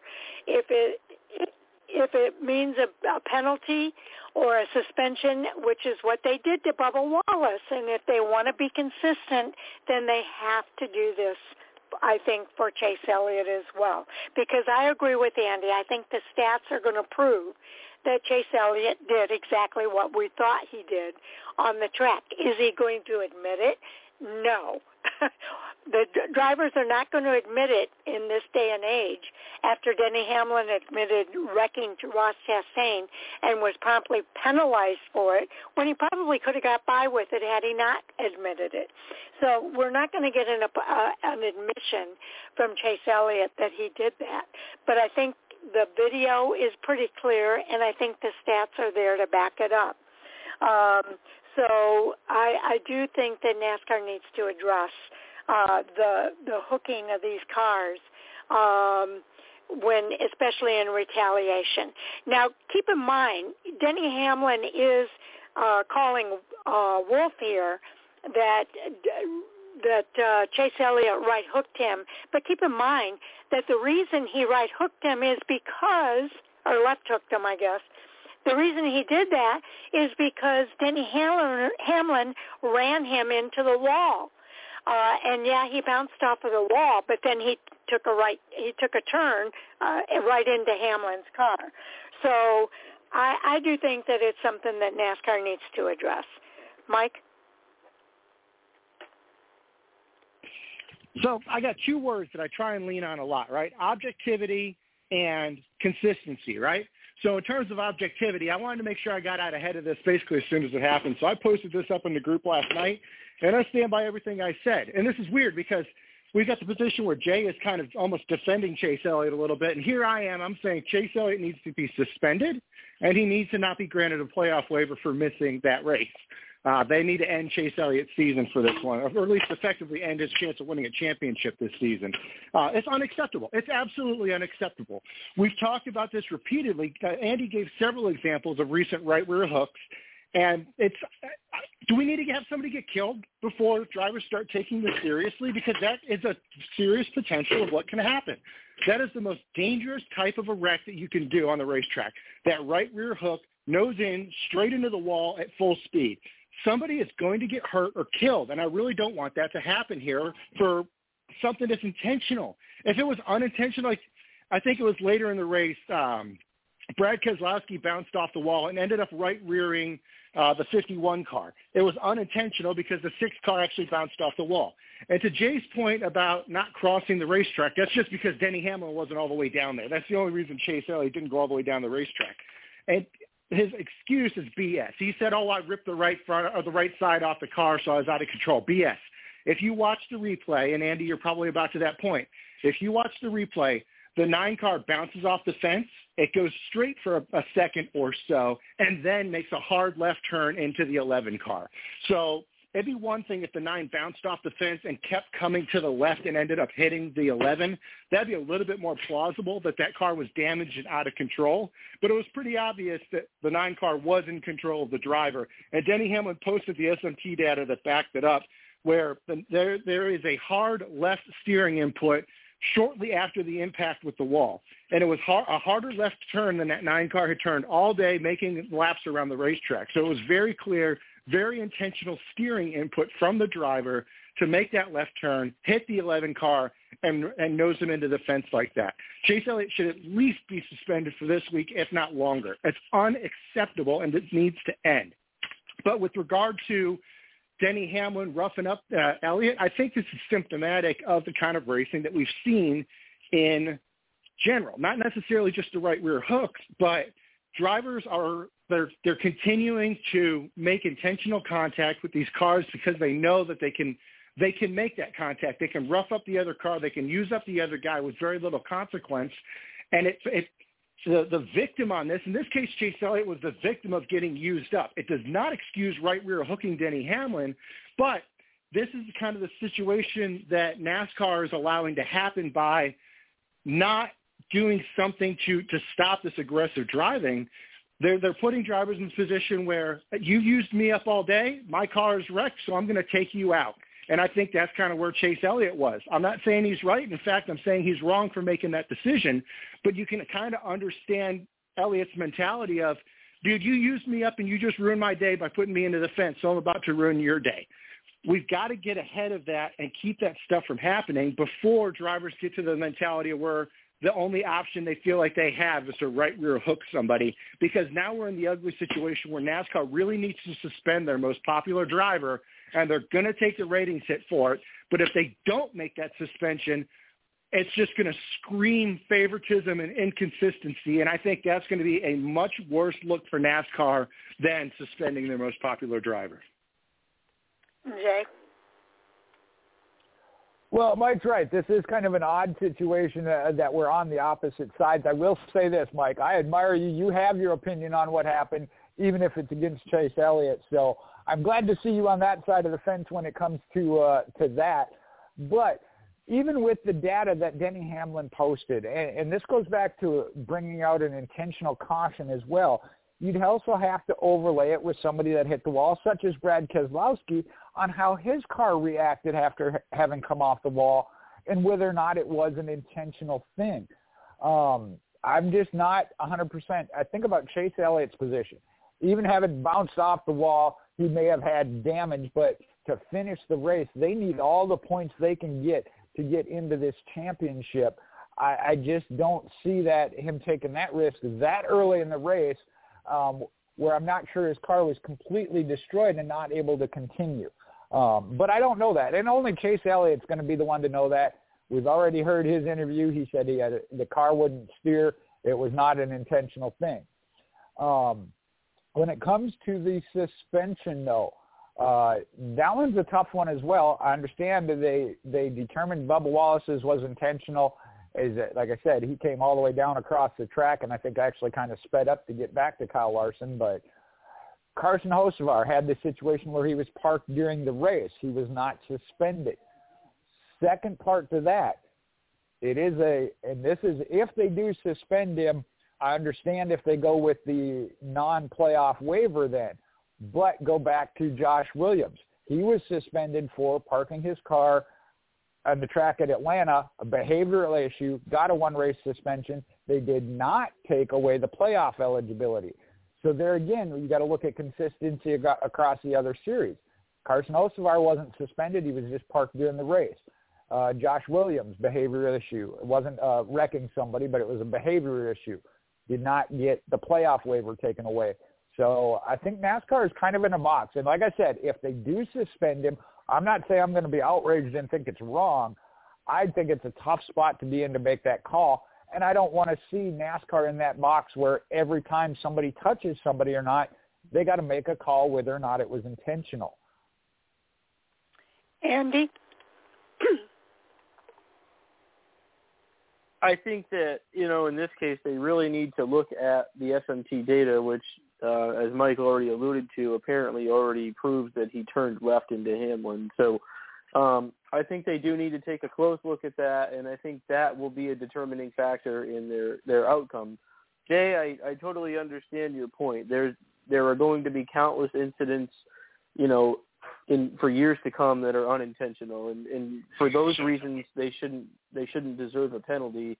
But I think egregious actions on the racetrack deserve severe penalties, and especially in the case of intentionally wrecking somebody at high speed, it poses such a significant safety risk that you need to make an example. And maybe now's the time to make an example. I don't know, but I think this one, in my mind, really closely compares to what we saw with Bubba Wallace at Vegas last year. It's almost identical. Both high rate of speed, right rear hooks straight on into the fence, high impact, right? So I think that it most closely relates to that. Now, the Hocevar example and the other examples I listed, same idea. Why those guys weren't penalized more in those situations, I don't know, because those were also intentional incidents that should have probably been issued a penalty but weren't. But I think in terms of making an example out of Chase Elliott, or whoever it is, but in this case Chase Elliott, I think you really maybe need to start sending a message to these guys. Maybe you do need to take away that playoff eligibility. If you ruin his season from winning a championship, he's probably not going to do that again. And maybe that sends a message to the rest of the garage that maybe they should think twice about ever doing it again. So I just have a hard time giving him a free pass in this example because, if it's intentional, which it sounds like it already has been proven that it is, to Mike's point of coming out with the SMT data already, if it's intentional, it deserves a severe penalty. I just don't think we can give this one a free pass. It just doesn't seem right to me. Okay, I think that there should be two penalties here, and I think that Denny Hamlin is just as guilty as Chase Elliott. Denny Hamlin ran him up into the wall and literally ended his day with the damage that happened to his car. So Chase Elliott says, well, if you're going to end my day, I'm going to end your day. That reminds me of when Denny Hamlin did that to Ross Chastain. If you're going to end my day, I'm going to end your day. That's the wrong way to be thinking about racing in NASCAR's top-tier series. Jay and I talked about it earlier in the show where we like to watch the races where they're bumping and banging each other in a way that they're not hurting each other or ending somebody's day. That kind of bumping and banging is all right, but when you're when you're running somebody up into the wall and ending their day that way, that's not acceptable either. That's not talented race car driving. Hooking somebody in the right rear is not NASCAR top tier racing. I think they both should be penalized, and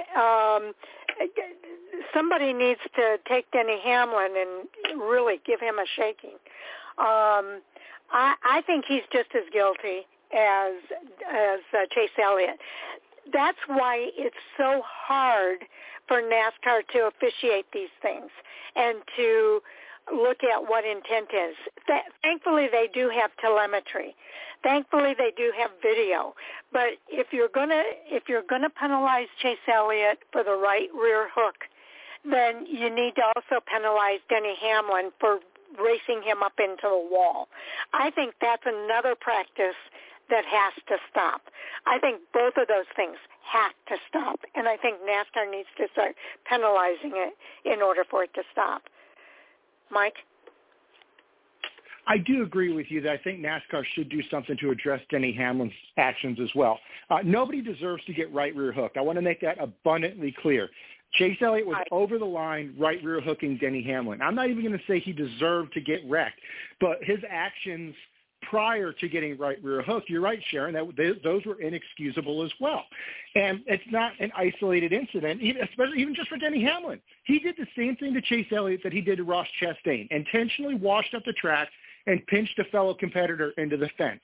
Ross didn't have the opportunity to come back and right rear Denny Hamlin. I don't know that he would have or not, but either way, Chase Elliott did come back and right rear Denny Hamlin.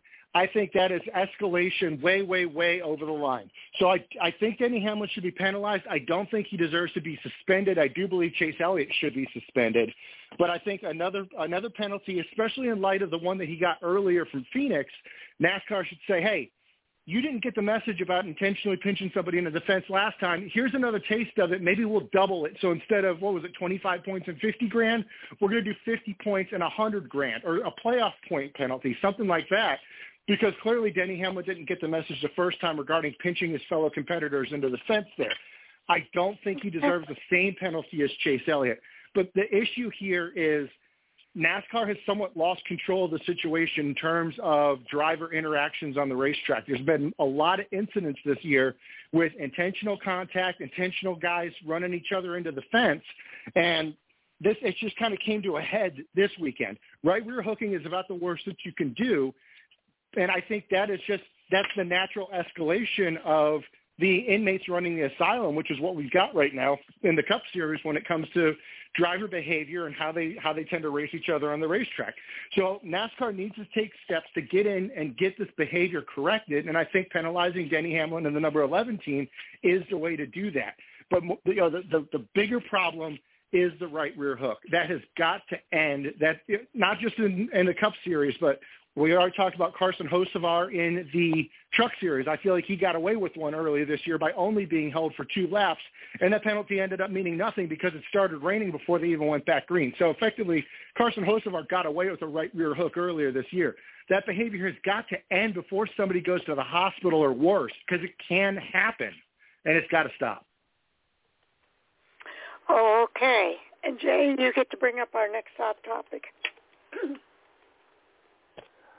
Well, I know this one, to me, is kind of a follow-up, to a previous one, or at least the comments, but they interviewed, I guess it was Kyle Busch, who got asked of what John Hunter Nemechek needs to get back to a full-time Cup racing. And Kyle Busch said he needs $6 million. It's not a talent game anymore, it's a money game. I know it tied down to Josh Berry in this, but just overall what we think as far as drivers getting rides, whether it's money-based or talent-based. Okay. Andy, your thoughts? Yes, this is Mike and mine's favorite subject to talk about. Pay drivers versus talented drivers. Well, I mean, let's face it, NASCAR and motorsports in general is a business. These teams need funding, and there are going to be instances where a team has to have funding brought in by a driver. So I totally understand that. John Hunter Nemechek is a prime example, though, of a driver that, you know, has the ability to be a Cup driver. He's been a Cup driver already. He actually did pretty well, I believe, with Front Row Motorsports a 3 years ago, and got taken out of that ride. And then, of course, went back to the Truck Series and now is back in the Xfinity Series. But, you know, he's done well enough in Xfinity to where you have to look at him as a potential Cup driver. However, you know, I think if you look at, you know, what it really takes to get in really any series, it seems like these days in NASCAR, you need to bring funding or at least have the ability to get funding. And it seems like gone are the days where a team simply hires somebody solely based upon talent and then has to make up the funding to make that driver work. We do see it on rare occasions. However, it's not the norm. The norm is the driver brings some of or all of the funding and the ride is theirs. And so when Kyle Busch says bluntly that it will take $6 million to get John Hunter Nemechek back in the Cup Series, he's not wrong, because if John Hunter had that kind of funding, he could be in a Cup car today, most likely, but obviously he doesn't apparently have that kind of funding. So until the right scenario comes along, you know, or he gets the proper funding, he's going to be in the situation he's in, which I don't think is a bad one. He's in a Joe Gibbs Xfinity car. We know how good they've been. He's winning races. He's going to be a championship contender this year. Maybe this year's performance in contending for a championship generates interest that gets him back to the Cup Series solely based upon talent down the road. Hard to say, but we do live in an age where it's all about business and financial decisions, and ultimately, in many cases, the paid drivers win. So it's just the way that it is. Not necessarily a huge fan of it, but from the business side of it, I totally get it. Mike? Andy kind of nailed it. It's kind of one of the fallacies that it circulates around NASCAR, and this is why it's surprising to see Kyle Busch say it out loud. A lot of times, NASCAR in general, you know, whether it's the media side, the official organizational side, it's more of an unspoken understanding that a lot of the drivers, especially in the lower tier Xfinity and Truck Series and below, are in the ride that they're in primarily because of the money that they bring to the table and not necessarily because of their skills, talent, or achievement on the racetrack. I'm not saying that all drivers who pay for their ride are untalented, but it's not their skill that got them into the car. It's the amount of money they brought to the table to get them there. Occasionally, you'll see a driver buy himself into a ride and end up developing into a fairly competent driver who does well. Noah Gragson's a good example, his success at JRM. But then there's other times where you have a driver buy himself into a ride and he only maybe gets to the point of being somewhat competent but not very good ever. Brandon Jones, Riley Herbst, Michael Annett are good examples of those guys who they're in the ride because of the money, and the checks keep clearing so they can stay in the ride as long as they need to, but they're never going to be big stars in the series because, quite frankly, the talent just isn't there. And it's unfortunate, but that's just the nature of the business. To see it on the Cup level is a little bit more of a surprise because the Cup level tends to be a little bit more merit-based. You have teams that Hendrick Motorsports, Joe Gibbs Racing, et cetera, that do have the extent of funding and the sponsorship connections already to bring in a driver based on talent, primarily talent, and not necessarily only because of the amount of money they bring to the table. That landscape, I believe, is still changing within the Cup Series as well. We've seen that a little bit with regard to the negotiations for the new TV deal. Cup owners are saying, Hendrick Motorsports, we haven't turned a profit in years. Joe Gibbs Racing saying, we don't know what we're going to do when Coach Gibbs goes away. So even the Cup teams aren't immune to the financial constraints of the fact that racing is expensive. Sponsorship money is not what it used to be 10, 15, 20 years ago. The money still needs to come from somewhere. And the model right now that's been working, especially in the Xfinity Series and the Truck Series, is it's the driver's responsibility to secure the funding and bring it to the table, and not so much the team owners. It's tough for us as fans because we want to believe that we're watching 40-ish of the very best drivers that are available for each series, whether it's the Truck Series, the Cup Series, or the Xfinity Series. But the unfortunate reality is that's not necessarily the case. We're watching maybe 10 or 15 of the very, very best drivers in the Xfinity Series, and the rest of the field is comprised of the guys who had the funding in order to put a car together. It's unfortunate, but it's better than no racing at all. And aside from just finding the pot of gold at the end of the rainbow, I'm not sure what the solution is on it, because based on the economic outlook, it looks like the situation might get worse before it gets better. Yeah. Years ago, I think there was somebody on the team that used to secure sponsorship for their drivers. But as you said, this is a business. And now they're cutting that kind of out of the owner's responsibility and putting that ownership into the driver's hands. And it's all about brand management. Those drivers that can manage their brand by securing sponsorship. And it's part of being a NASCAR driver these days because of that shift in responsibility. So some drivers can do it well, some drivers don't do it quite as well. That doesn't mean that they're not talented drivers. We've seen drivers that don't make it into the Cup Series for whatever reason do really well in the Xfinity Series or the NASCAR Craftsman Truck Series. So I think the overarching of all of this is that NASCAR is a business. Each of these teams are businesses, and they have to run it according to the dollars and the cents.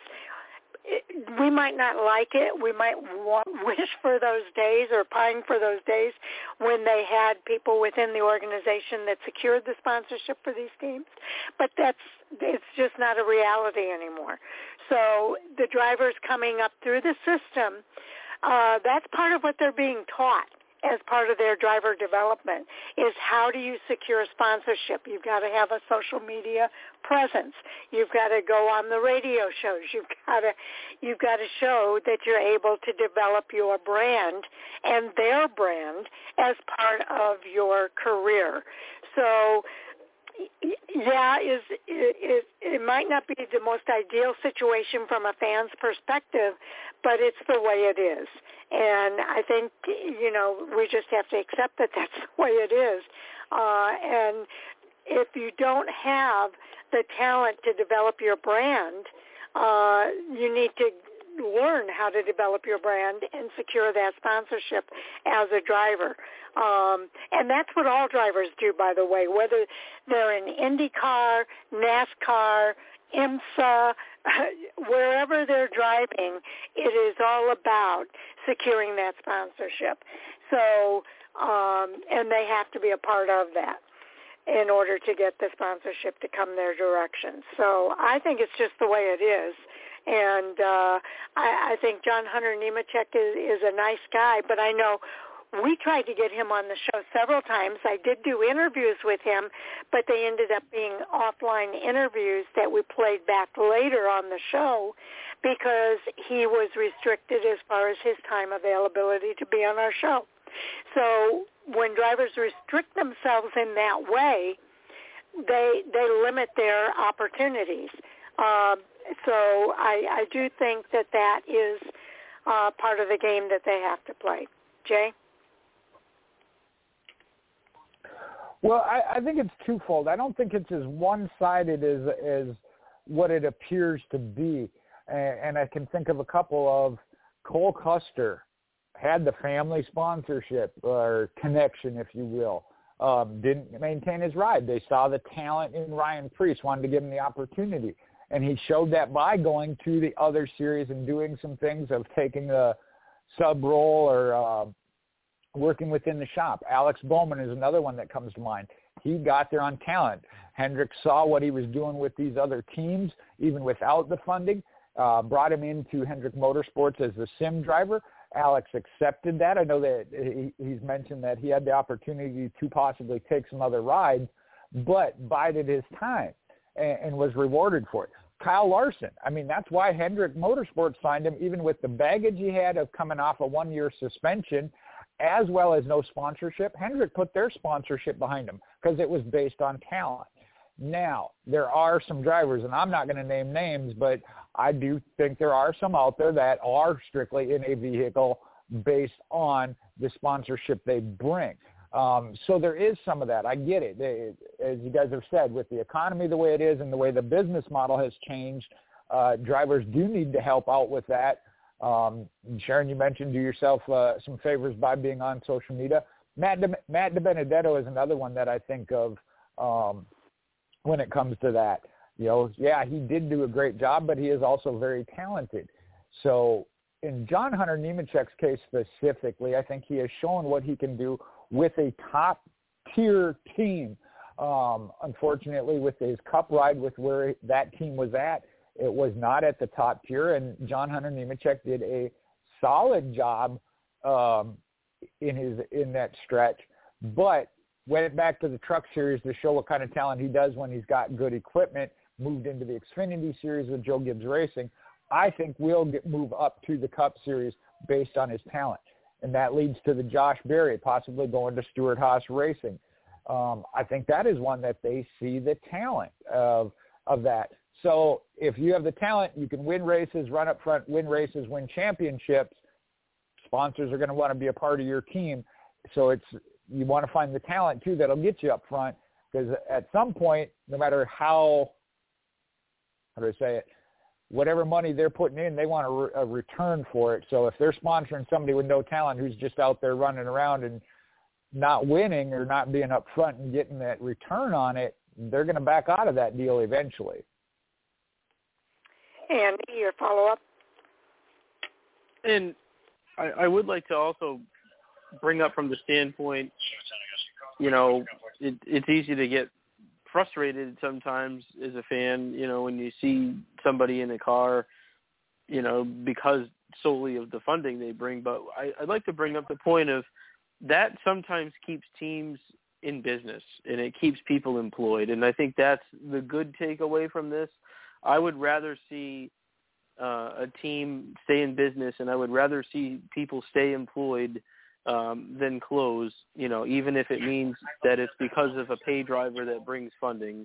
And that all goes back to the fact that this is a business, and this is how, you know, hundreds of people in the industry make an annual income and feed their families. And so from that standpoint, it's a good thing, especially if it means the difference between closing and not closing. So I know sometimes if you ever look at the group chats that me and Mike have, we do get frustrated at it sometimes, but at the end of the day, it's not always a bad thing, and especially if it means that people have jobs. Mike, your follow-up? That's a great way to put it, Andy. As unfortunate as it is that the industry has to be so reliant on these pay drivers, like you said, it's a big part of why we still have an industry at all. If we were trying to use the 1990s, 2000s model in order to put this sport on, where the drivers, all they had to do was show up to the race car and it was on the teams in order to find sponsors, we wouldn't have an industry anymore. It's just the nature of the way things have changed, where the previous model was unsustainable, and it has changed into the model that we have. I think the model that we used to have when it worked was better, where we had more sponsorship availability. We didn't have to worry about pay drivers. And I think there was a wider talent pool available as well, where you had more good drivers to pick from, and you didn't have to make you could make that decision based exclusively on merit. And it was the business decision was, does this give my race car the best opportunity to win? Not so much like what it is now is, does this keep my company in business? And that's unfortunate that we're that far down on that you know, Maslow's hierarchy of needs, where we're at that kind of base tier survival level. But unfortunately, that's where a lot of these teams are operating these days. We've got a few top tier kind of teams, say for the couple of Hendrick Motorsports, Joe Gibbs Racing, Stewart-Haas, and Penske, are probably able to function without outside sponsorship, or at least they can cover not having outside sponsorship. But you look at Front Row Motorsports, where John Hunter Nemechek was, they can't afford to just float a driver who doesn't have their own sponsorship. That's why they kicked Todd Gilliland out of the car for 6 races this year, because Zane Smith was bringing money to the table.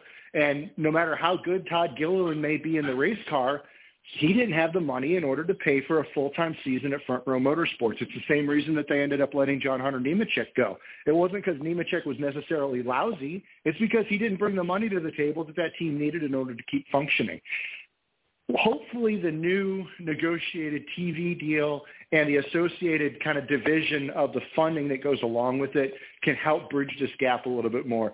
Teams will be less reliant on outside sponsorship, and NASCAR can help support the teams via that revenue sharing. So they have to be less reliant on drivers and sponsors bringing funding to the table, and they can focus more on the competition aspect of it. I think that'll make a better product for us as fans watching it, as well as drivers who are able to focus on being race car drivers first and not just salesmen first. Because right now it seems like you're buying time in a good car in order to expose yourself to more sponsors, versus you used to do well in a good car to expose yourself to new team owners and get that recognition for being a good driver. But all you're doing now is marketing yourself to sponsorship. So the cart's before the horse a little bit right now, and hopefully the new deal can fix that. Yeah, we'll see what happens. I think all of you bring up some excellent points on this subject. I know it's a fact of life for this point in time, and what the drivers have to deal with if they want to climb that ladder in NASCAR. But Jay brings up a good point too. If you have the talent, you're going to attract sponsors. So that's not to say that we're bringing all brand marketers into NASCAR without talent. I think that is the exception rather than the rule. We have a lot of very, very talented drivers that are able to secure really good sponsorship because of their own actions. So you will see how it progresses. NASCAR is ever evolving. And sometimes we evolve back to the way it was. Sometimes we evolve to something entirely different. But in this case, Mike brings up the TV deal.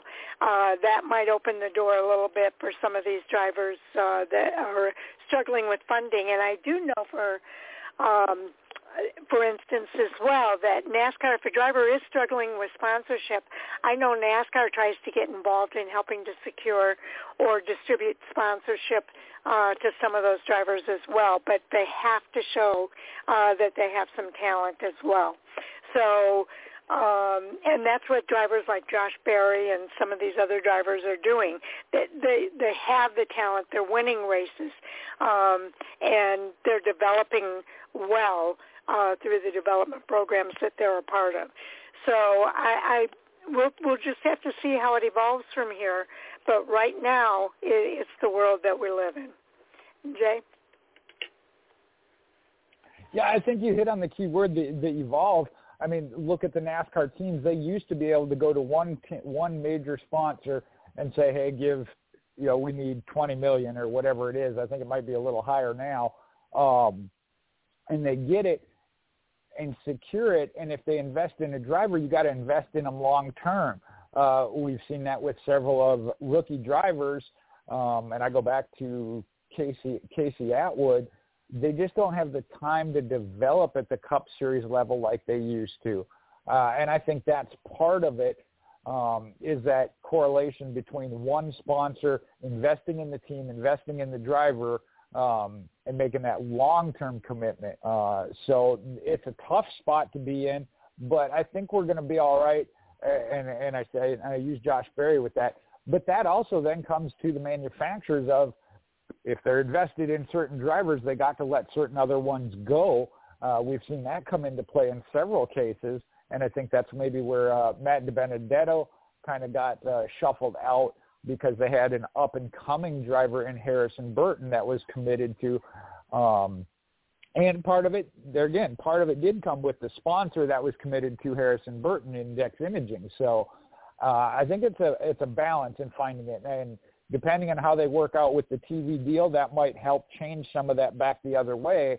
As you said, if there is more money in the bucket from the team, then they look more towards the talent side. If they're struggling, and there are teams that clear that's the only way they're surviving is a driver coming in and bringing sponsorship. That's the only way they're surviving, period. That is a necessity for them, and get that. But also then with that, I think, like I said, it shows that driver can show the talent they have. It may not be winning races or top 5, but if a team like that can get a top 10, top 15, specifically, I know a lot of times that gets highlighted at your super speedways, shows what talent they have, and either that helps attract more sponsors to that team and they can build that team, or it does get the attention of other owners that maybe have a sponsorship they can pair up with them. All right, Andy, we've got about a little less than 15 minutes here. You got a hot topic for us to cover? Yeah, it looks like this one, I don't believe you've covered this on previous shows, but the NASCAR Xfinity Series is potentially moving to an all-streaming service in the future. It didn't look like it was covered, Sharon. Is that one we've got time for? Yeah, sure. Let's go ahead and cover it.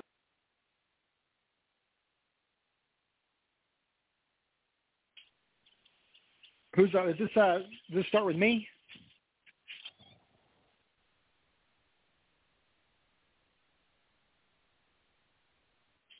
Are we still there? Well, Sharon has to still be on because we haven't lost, well, I don't know, a daytime podcast. I don't know. Sharon, are you still there? Mike, go ahead and start us off with this one. Sure, yeah. With regard to the streaming service, I did see this. They didn't say specifically who the partner was going to be. Now, there is an interesting take on, obviously, Xfinity right now. They are an internet service provider. I don't know that they have their own streaming service, but it does kind of fit in nicely with the current Xfinity Series. However, I believe their naming rights contract expires at the end of the 2024 season, or maybe even the end of this season. So the Xfinity Series may be changing names. The rumor that I've heard is this might become the Amazon Prime Series or something along those lines, where you have the series title sponsor will be Amazon Prime, and then obviously the Xfinity Series, what is currently the Xfinity Series, will be carried on the Amazon Prime streaming service. I think that's probably the best fit for the series, or NASCAR in general for that matter. I've said it many times on the show. I believe Amazon Prime is probably the best fit for NASCAR with the streaming service. It's got the widest reach. It's got the built-in sponsorship activation potential, and it's also not an additional subscription that other people need to purchase into in order to see the content. I think those are the three key points there. So moving to second-tier NASCAR series, whether it remains the Xfinity Series, changes names to something else, I think Amazon Prime is probably the best outlet for them. So we'll have to see what this deal looks like in the future. All right. Well, I got a message from Sharon. She said she's still logged on and not muted, but for some reason we can't hear her while she's checking things out and trying to get reconnected. Andy, why don't you go ahead? Actually, you brought it up. I'll go first here since you brought it up. This is one, unfortunately, I think Sharon said it, it's the world we live in. I am not a person that enjoys the streaming platforms or utilizes them a whole lot. I don't know where I'm going to fall when it comes to that as far as if the Xfinity Series were to go full-time to a streaming service. I don't think they should go full-time to it. I understand certain races or maybe a portion of them, but I think they're making a mistake if they go to a full-time streaming service because there is a chunk of the fan base that is not on that side of the fence. And I understand, and I'm being one of them. Again, if there aren't any on the streaming service, I'm good with that. If they were to go to a partial schedule, like I said, I would have to evaluate my investment then into the streaming service on whether or not to pick them up.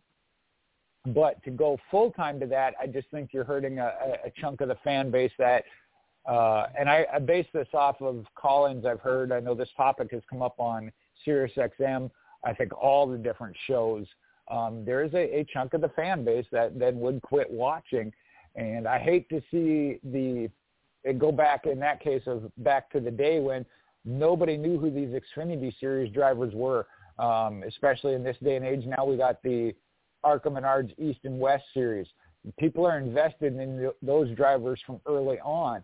If the coverage isn't there as it gets when it's on television, I just don't think you're going to have that anymore. And so when these guys try to make it into the Cup Series or even the Xfinity Series, if they're coming from the ARCA Menards, that the fans aren't invested in just because they don't know who they are. So I don't want to see them necessarily go to a full coverage on a streaming platform. But like I said, I understand the world we're in, and that may be the way it has to go, unfortunately. We'll see how it works out and who comes in as the primary front runner for that deal. I know Mike mentioned Amazon Prime. That is one I've heard talked about. We'll see who it is and what kind of total program or platform they put together with it. Okay, and I'm here. You guys hear me? There you go. Sharon's back. Oh, you can hear me now? Yep. Okay, that's good. I like the idea of the streaming service, but I kind of hear what Jay is saying as well. I do think that there is an element of our fan base that we would lose if we do go to a streaming service. I dropped my cable a long time ago, and I stream everything now, but not everybody's in that position. So, but I think NASCAR is seeing that trend. I think that is a trend that is happening. People are moving away from cable services, and they are moving towards streaming services. And that's why they're looking at this. Amazon does make the most sense, to Mike's point, because I think they have the broadest base of people that, you know, even if they're on cable, they have an Amazon Prime account, and they can get the Amazon streaming service. But I think that this is something else that is evolving, and I think that we are evolving to more streaming services than we are to the traditional way that we watch NASCAR. So for them to consider a streaming service, I think, and I don't know this for a fact, but I think they're looking at it in conjunction with, as opposed to solely streaming at this point. And if they're not looking at it, that's what would be my recommendation, is that they do it in combination with the traditional way until we completely evolve to all streaming, because I do think that we're moving in that direction. So I don't have a whole lot more to say on it, but I do think it's a good idea, and because I think that's where our world is evolving to, and I just think they need to do a combination test on it, if you will, before they go just streaming with their service. Andy, your thoughts? Yeah, I tend to agree with what you've both said, or what everyone said here. You know, it seems like it's not necessarily a bad thing to go to a streaming service. It would just be a bit of an abrupt change for it to go fully, you know, from a cable-based TV service all the way to streaming at once. So, you know, I don't necessarily think it's a good thing for reasons that everyone's already said. Most notably, I think that you'd alienate a pretty big chunk of the fan base.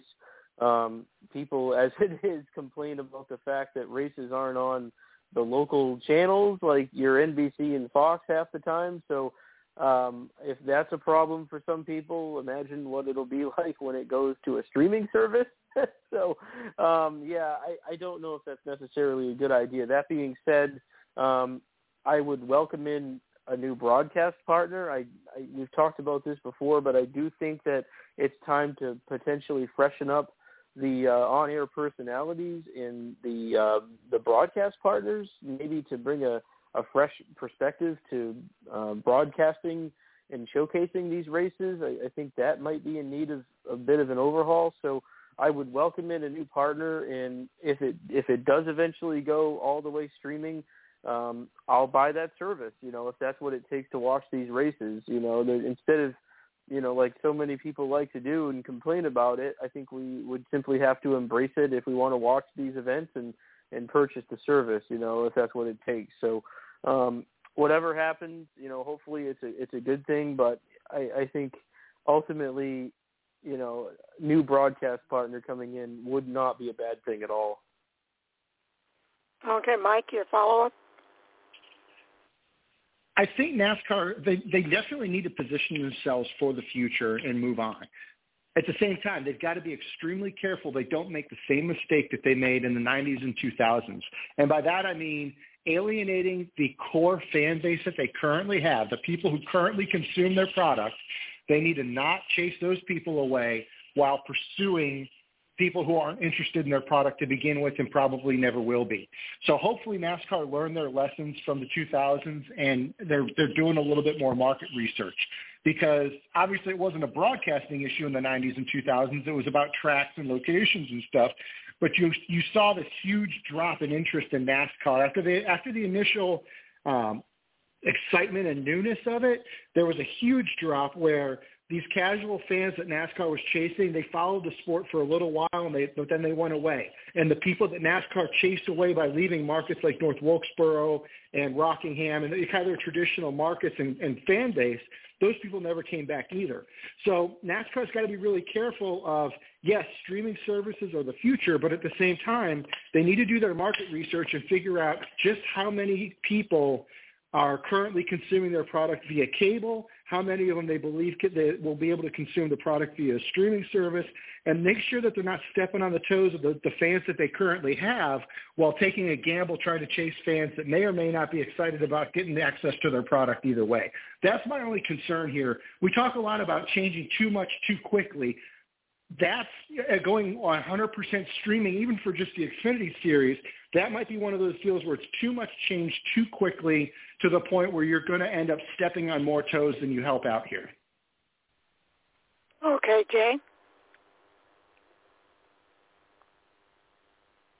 Jay? Yeah, okay. No, that was me. I had to get unmuted. Actually, I just didn't want everybody to hear me agree with Mike. No, he hit the nail on the head there, and he compared it to the tracks with the streaming service. I get it. If that's how you're reaching a new fan base or a different fan base, absolutely you try it out, but don't put all your eggs in that one basket, especially at the cost of your core dedicated fans. And I think it was Andy that mentioned it. You see it's still an issue, or still being utilized as far as cable, because that's a lot of times the complaints the fans have is if it's on FS1 or CNBC, it's a channel their cable company doesn't get. They're still looking for it on cable. So I agree with Mike. They got to tread real carefully down this road. I am not opposed to them utilizing the streaming service, because that does bring in a new market, if you will. But don't shoot yourself in the foot with it by, as he said, alienating your core base and losing that core base. Yeah, I don't have a whole lot to add. I think we've pretty much hit the nail on the head. But, Andy, I'm going to give you the last word here. Yeah, nothing to really follow up on. I don't think it'll just be interesting to see, if this comes to fruition and who any new broadcast partners might be. I think the new TV deal is certainly something to be excited about and to look forward to, and we'll look to see if any significant changes come out or not. Oh, okay. Let's go ahead and do our roundtable, and Mike, we'll start with you on that. Sure, it's going to be Mike_Zell on Twitter, Mike _ on Reddit. I had an article go live last week on Fan4Racing detailing my experience at North Wilkesboro Speedway. I encourage you all to go check it out and take a look at it. And for no other reason, because you're not going to have me to kick around for the next couple weeks. I'm skipping town on vacation later this week, so I'm probably going to miss the next solid 2 weeks worth of shows. I'll keep you posted, but you might not have my smiling face on the radio for a little bit. What about Thursday? Yeah, probably not Thursday. We're leaving super early Friday morning, so Thursday is going to be packing the car and going to bed early to hit the road super early on Friday. Oh, okay. Jay? Well, Mike, as always, when you're not here, we try our best to represent you. I know you still get your shots in over the group message or opinions up, and we still do share them, so you'll still be represented while you're gone. You can follow me, though, on social media. As we talked about, I got to have the social media present. So Michael Husmann on Facebook, MoparMJ8 on Twitter and Instagram. Andy? And for me, CB14 fan on Twitter, and nice to be on today's show. And Mike, it's a shame you won't be around this weekend. I actually really looking forward to what's to come at Portland and Gateway this coming weekend. So we'll look forward to having you back on the show and on the race day chats in the next couple of weeks or so. And Sharon, are you actually going to Gateway this weekend or no? I would love to go to Gateway, but unfortunately I'm not going to be going this weekend. I've got so many things going on that it's just not possible this year. Yeah, that's a bummer, but yeah, it should be a good one. I'm definitely thinking that should be a fun weekend upcoming. Absolutely. Mike, I hope you have a good vacation and enjoy yourself. Safe travels to you. And Andy, it is good to have you back here and as part of our Hot Topic conversation. And Jay, thank you so much for filling in today for the podcast that we put together for our review show.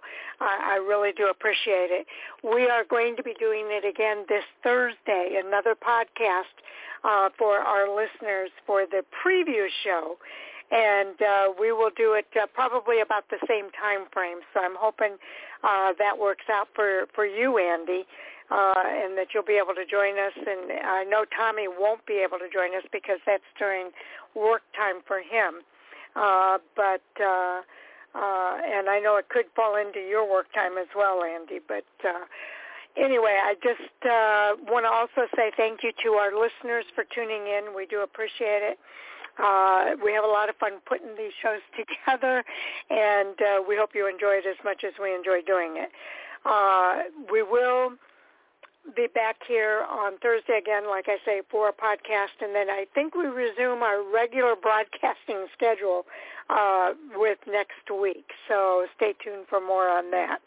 So I don't have anything more that we need to say. So if you guys want to say goodbye, we'll call it a wrap here. Have a good one. Have Enjoy a good the rest of the week. Enjoy your race week. Take care, guys.